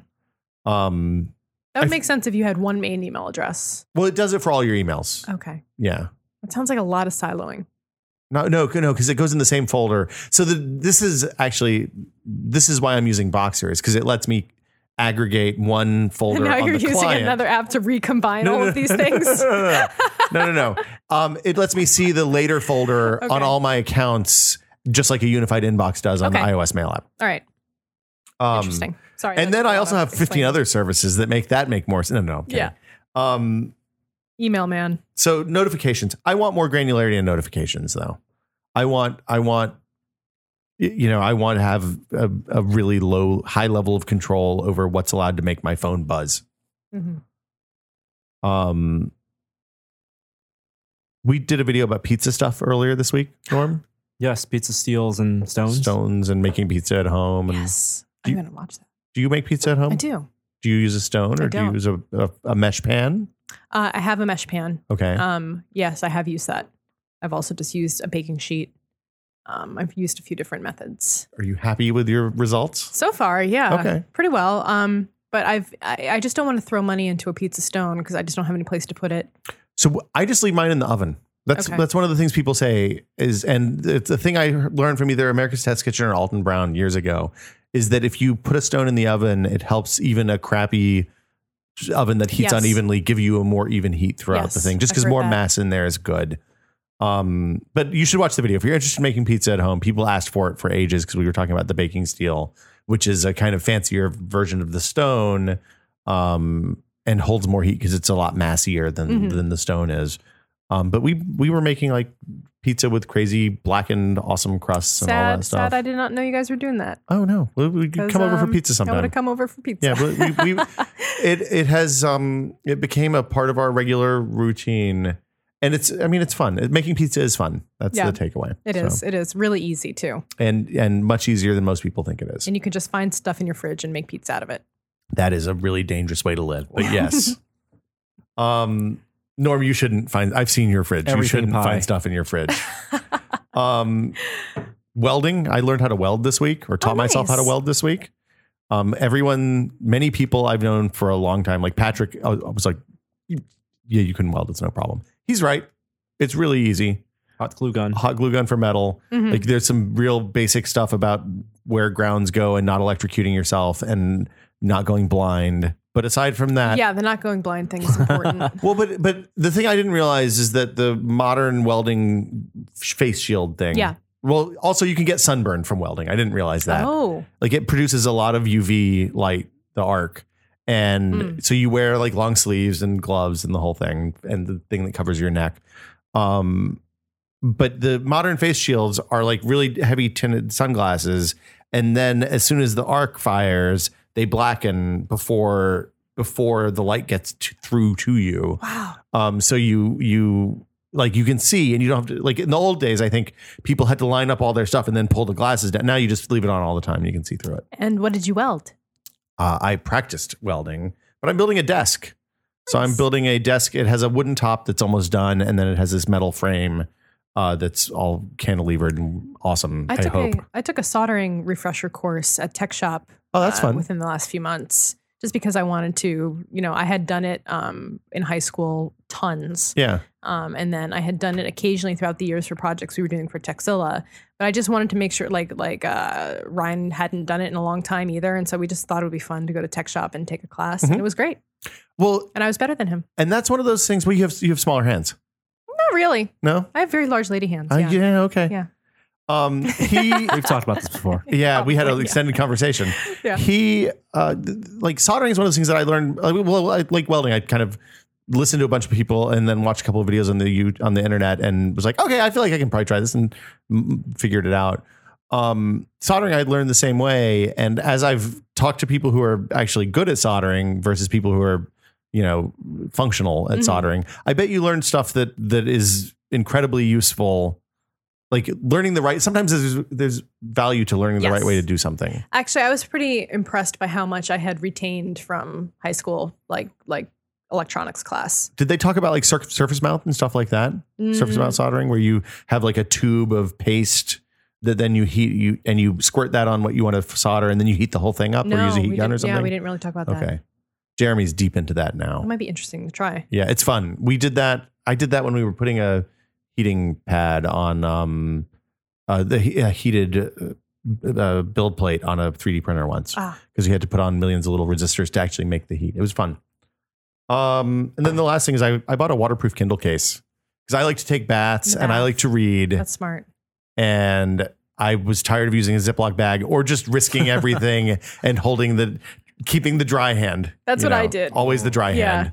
But there's always the fear, like then it's a dry, dirty hand. Yeah, and there's always the fear you might nod off, and you always have like this is the super pruny hand, and this is the not pruny hand. Yeah.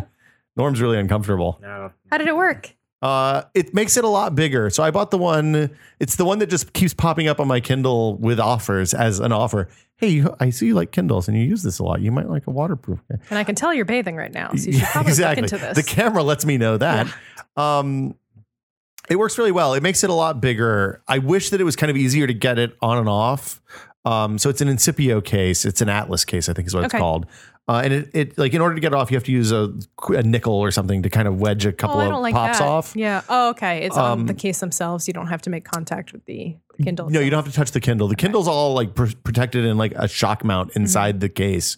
So it adds a fair amount of bulk. It's about the same way to say like an iPad mini after you put the case on, which makes it significantly heavier. How much does it cost? I think it was $30 or $40. So it's kind of expensive. Yeah. Like if I were going to the beach, if I were the kind of person who went to the beach a lot, as you can tell from my complexion, I those do. people in all the Kindle ads. Yeah, they're having fun. They're active. My cousin is in a Kindle ad. Really? Yeah. I don't know if you remember the Kindle ads that are on the white background. They kind of look like the Apple ads. Yeah. And it's the guy and the girl. Mm-hmm. The guy's my cousin. Oh, my first cousin. That's fascinating. Yeah, it's kind of funny. I always thought Factoid about Veronica. I always thought that those were just, computer constructs. I didn't think that they were real people.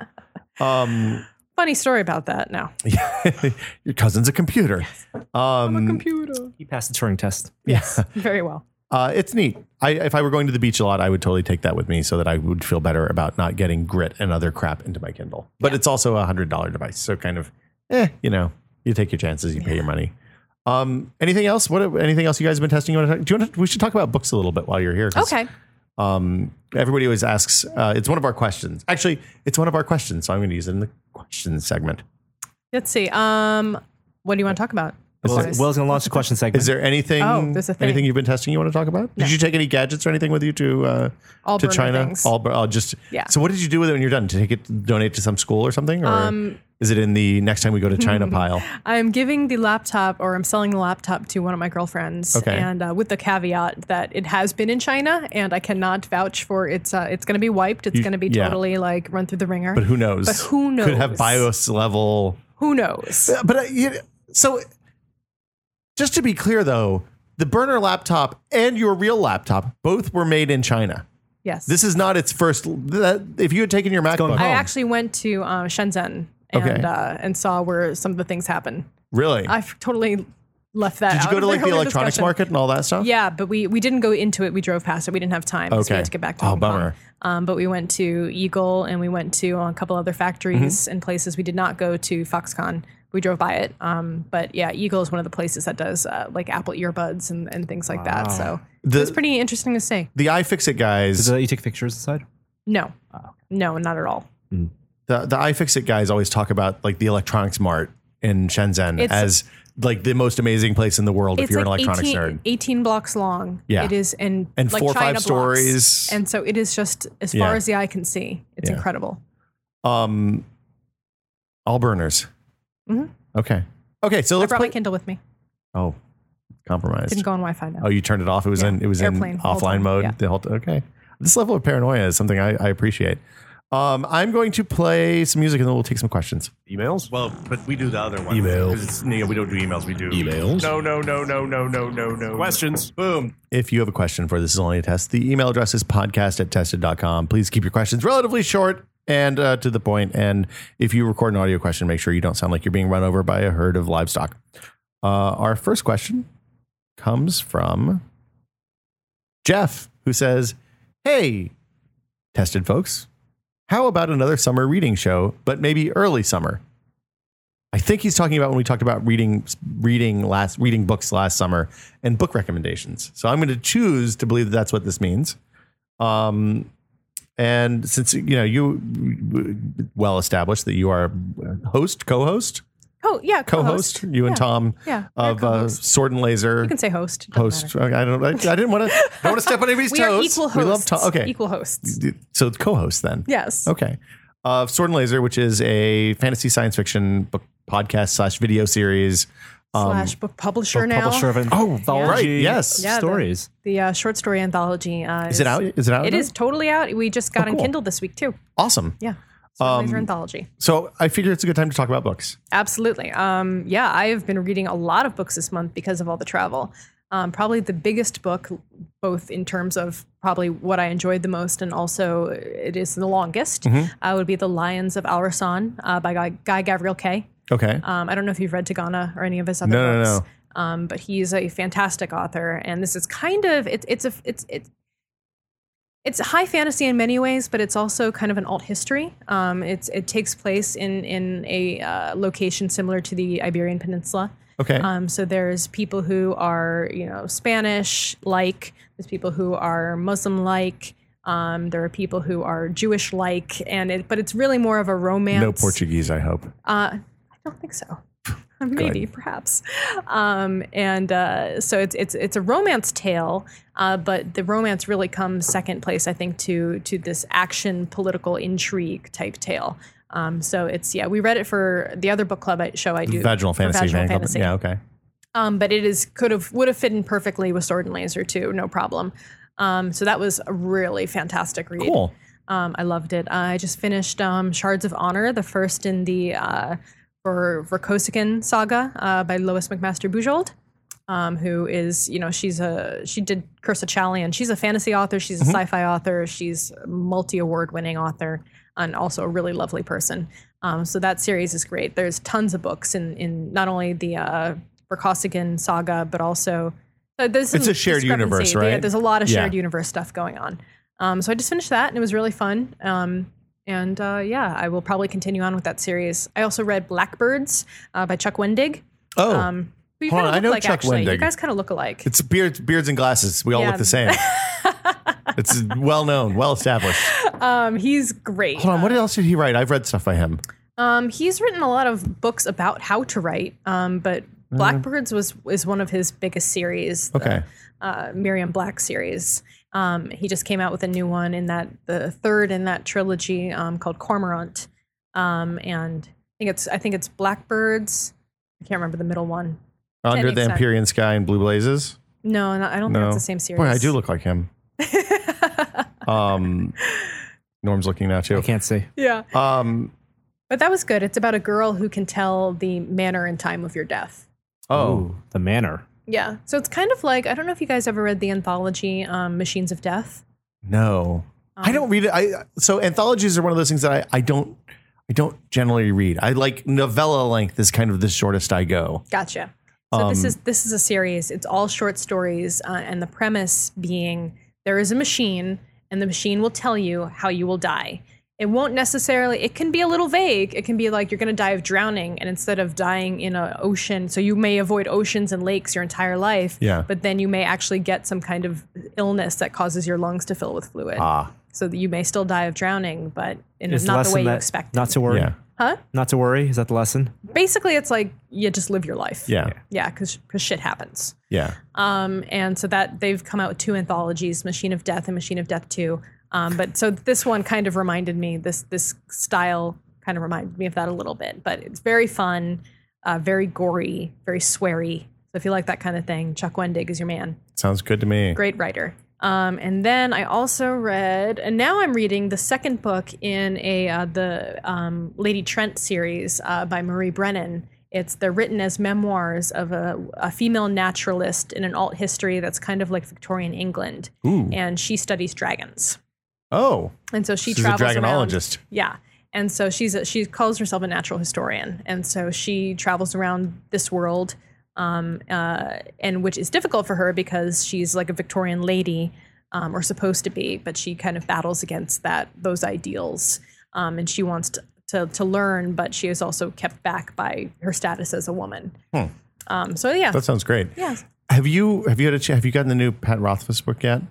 It's coming out this fall, I think. No, so I have not. I'm not beta reading it. Yeah.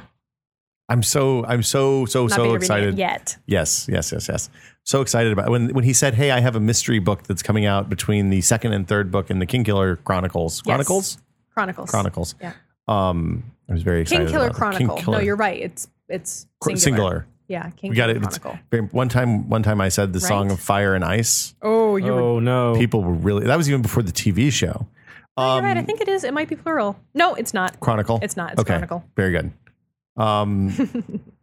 I just reread yesterday on the plane, basically, the Robopocalypse book by Daniel H. Wilson, which is like, I think I read that when it came out. He just released the sequel, came out a couple of days ago, Robogenesis. Yeah. And I was really pleasantly surprised by how kind of smart that book is on the second reading. Smart. He is a smart dude. You guys interviewed him on Sword and Laser, right? Or for something else, maybe? We didn't. No, I interviewed him at. I was on a panel with him at Engadget Expand. Okay. A couple of years ago, and we had dinner as part of the panel. And he's just a really, really smart guy. I think we did have him on Sword and Laser. To this point, you've done so many episodes that I know you got to. Interviewed so many authors. It is hard to keep track sometimes. It's pretty fun. But so reading that book, it's about a robot apocalypse, and I think it came out 2 or 3 years ago, probably at this point. But it's about the machines basically rising up and taking over, and it's set in a what at the time seemed like a fairly distant future, and today seems like much nearer a future because it's about self-driving cars and smart cars and stuff like that. And it's quite frankly terrifying. I mean, it is. You look around. We don't have humanoid robots walking around helping us with our day-to-day lives, but there are cars driving around by themselves that are completely outside of human control at this point, and that's only going to get bigger as time progresses and become more of a thing. So it's interesting. I'm excited to read the sequel. Yeah, I haven't read them yet. I feel bad too because I've really wanted to. I just haven't had time. I read The Martian by Andy. Oh, The Martian's great. Super good. It was really intense. It wasn't at all what I was expecting coming in. I was expecting some kind of Kim Stanley Robinson kind of vibe, but it has a lot of that hard science, science fiction. I just read Shaman by Kim Stanley Robinson. I haven't read that. Yeah. Is it the weather one or is that another Mars book? That's the weather one is 200 Days of Rain or something. Oh. And then there's 2020 Kim Stanley Robinson's prolific. Yeah. And has like 3 different universes that are constantly being added to. Right. Were you pleased with the ending of The Martian? I wanted more. Yeah, I felt like we got to a point and it was like, boom, we're done. Everything worked out or not, as the case may be. Yeah.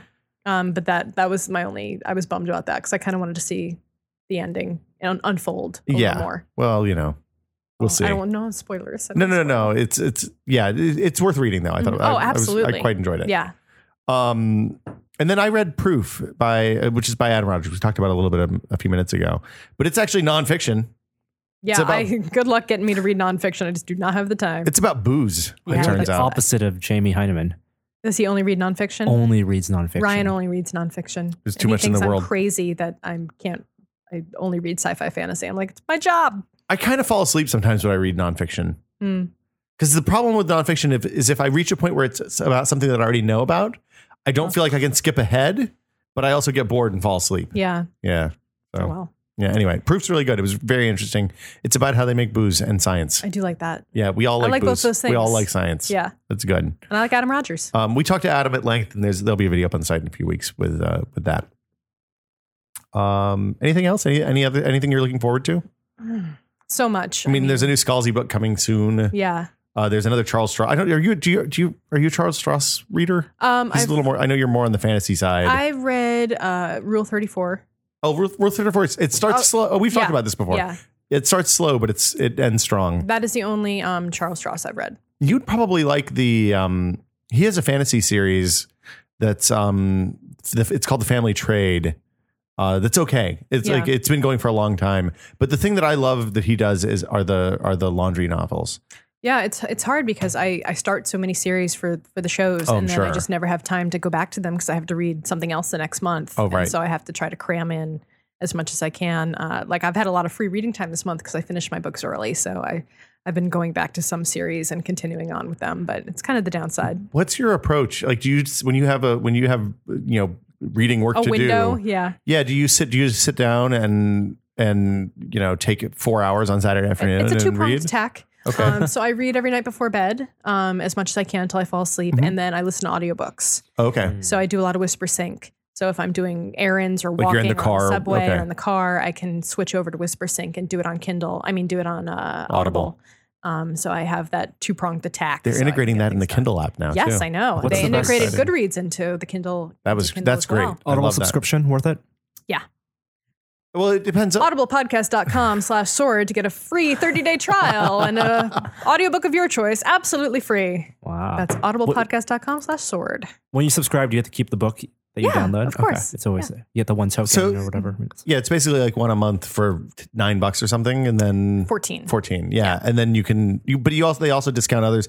The other thing that Amazon's are doing since they started doing the Whisper Sync for voice is a lot of Audible audiobooks are really cheap if you bought the Kindle version. Yes. Yeah, So, that's pretty cool. Like I read Dune a few months ago, which I read probably when I was 13 years old, and it's like, A lot of them are free. Yeah. They will say, oh, it's in your library. Here you go. or you can But which like, way? the Kindle if you version. buy If the you bought audiobook the- first, No, I'm sorry. I'm thinking of paperback books. Yeah. So if you owned a paperback or hardcover version of a book, the Kindle's some okay. of the Kindle is free. or it's $1. Yeah. It's Yeah. super cheap. But even the audio version is cheap sometimes now. So you can get a $4 audiobook to go along with your. You with your definitely other want to. book. I usually go the other way. I usually use my credit to buy a Oh. book, and then I get the slightly cheaper version of the. Of the Kindle version. Yeah, that makes sense. It's hard. So I'm not super keen on Audible audiobooks just in general because I don't spend that listened much. to the right ones. Well, no, it's not that. It's that I feel like I don't absorb as well. Okay. And so I car time for me is podcast time Yeah. or music time, depending on whether I'm at a I've podcast or almost not. totally stopped listening to podcasts because of the audiobook thing. It's So a terrible format. I Yeah. mean, really, nobody should podcast. It's just, I don't even know. Let's take another question and see where we're at. Hey guys, this is Eric from sweltering Arizona. Currently, I have been a dedicated listener all the way back to Maximum PC and really enjoy listening to your podcast. Knowing that I would like to get into photography, my brother has indefinitely lent me his Canon T3 Rebel. I just wanted to ask Norm for any suggestions for online resources or blogs that will be helpful to me as I start out in the world of photography. Thanks, guys. Yes, Strobist. Just go read Strobist. STROBIST Mhm. .com. Let me see if it's .com. It is Strobist.com. And you do a regular column too on the site. So check Living with Photography because there's a ton of good, kind of specialized exploration there. Quadcopter Fridays. Chris Kaminsky wants to know, is that coming back? Yes, just trying to find the right time for it. And Jeremy's quadcopter is currently being repaired. Did he? Oh, it's still not back. It's not back. Oh, that's He's sad. not allowed to check again. What do you mean he's not allowed to call him Tech anymore? support people Stop said asking. stop asking. It will be back eventually. When it will get fixed. Ouch. Poor Jeremy. This is why I think you should build your own quadcopters now. I'm completely around on this. You build your own, then it's on you to fix it. You Yeah, don't have tech Don't support. have to wait. Yeah, exactly. So that'll do it for us this week, I think. Veronica Belmont, thank you for coming by and joining Of us on This course. Is Only a Test. Thank you for having me. If people want to find out more about you, they can go to many places on the internet. Yes. Primarily about.me/Veronica, or on Twitter, I'm just at Veronica. Okay. And Sword and Laser is like Tuesdays or something? Yeah, we do a regular episode every other Tuesday, Okay. swordandlaser.com. And then we are doing a lot of Google Hangouts that are usually also happening at that same time slot. So you can see the author interviews live. Cool. And we usually post the author interviews on the podcast on the off weeks that aren't a regular book club Okay. episode. Cool. And Vaginal Fantasy is Last Tuesday of every month. Okay. But except this month where it's going to be the first Tuesday of July. Okay. Because we needed more time because people were traveling and doing stuff. So, and Life. the book is longer than most of the other books we've read too. So giving it a little extra week. Cool. Yep. Well, thank you for coming by. We'll be back next Thursday, as always, with another episode of This Is Only a Test. And what, are we not going to be here next Tuesday? Next Thursday? No, we'll be here. Oh, I thought you were shaking your head. Oh no. Today's outro comes again from Stephen Westfeld. If you want to submit an outro, then go to Google and type raw outro song file, and it will take you to a page with the instructions for making an outro for us. I have no idea what this one says because I didn't listen to it before the show, so it could be really, really horrible. We'll see you guys next week. Hi there, I didn't see you.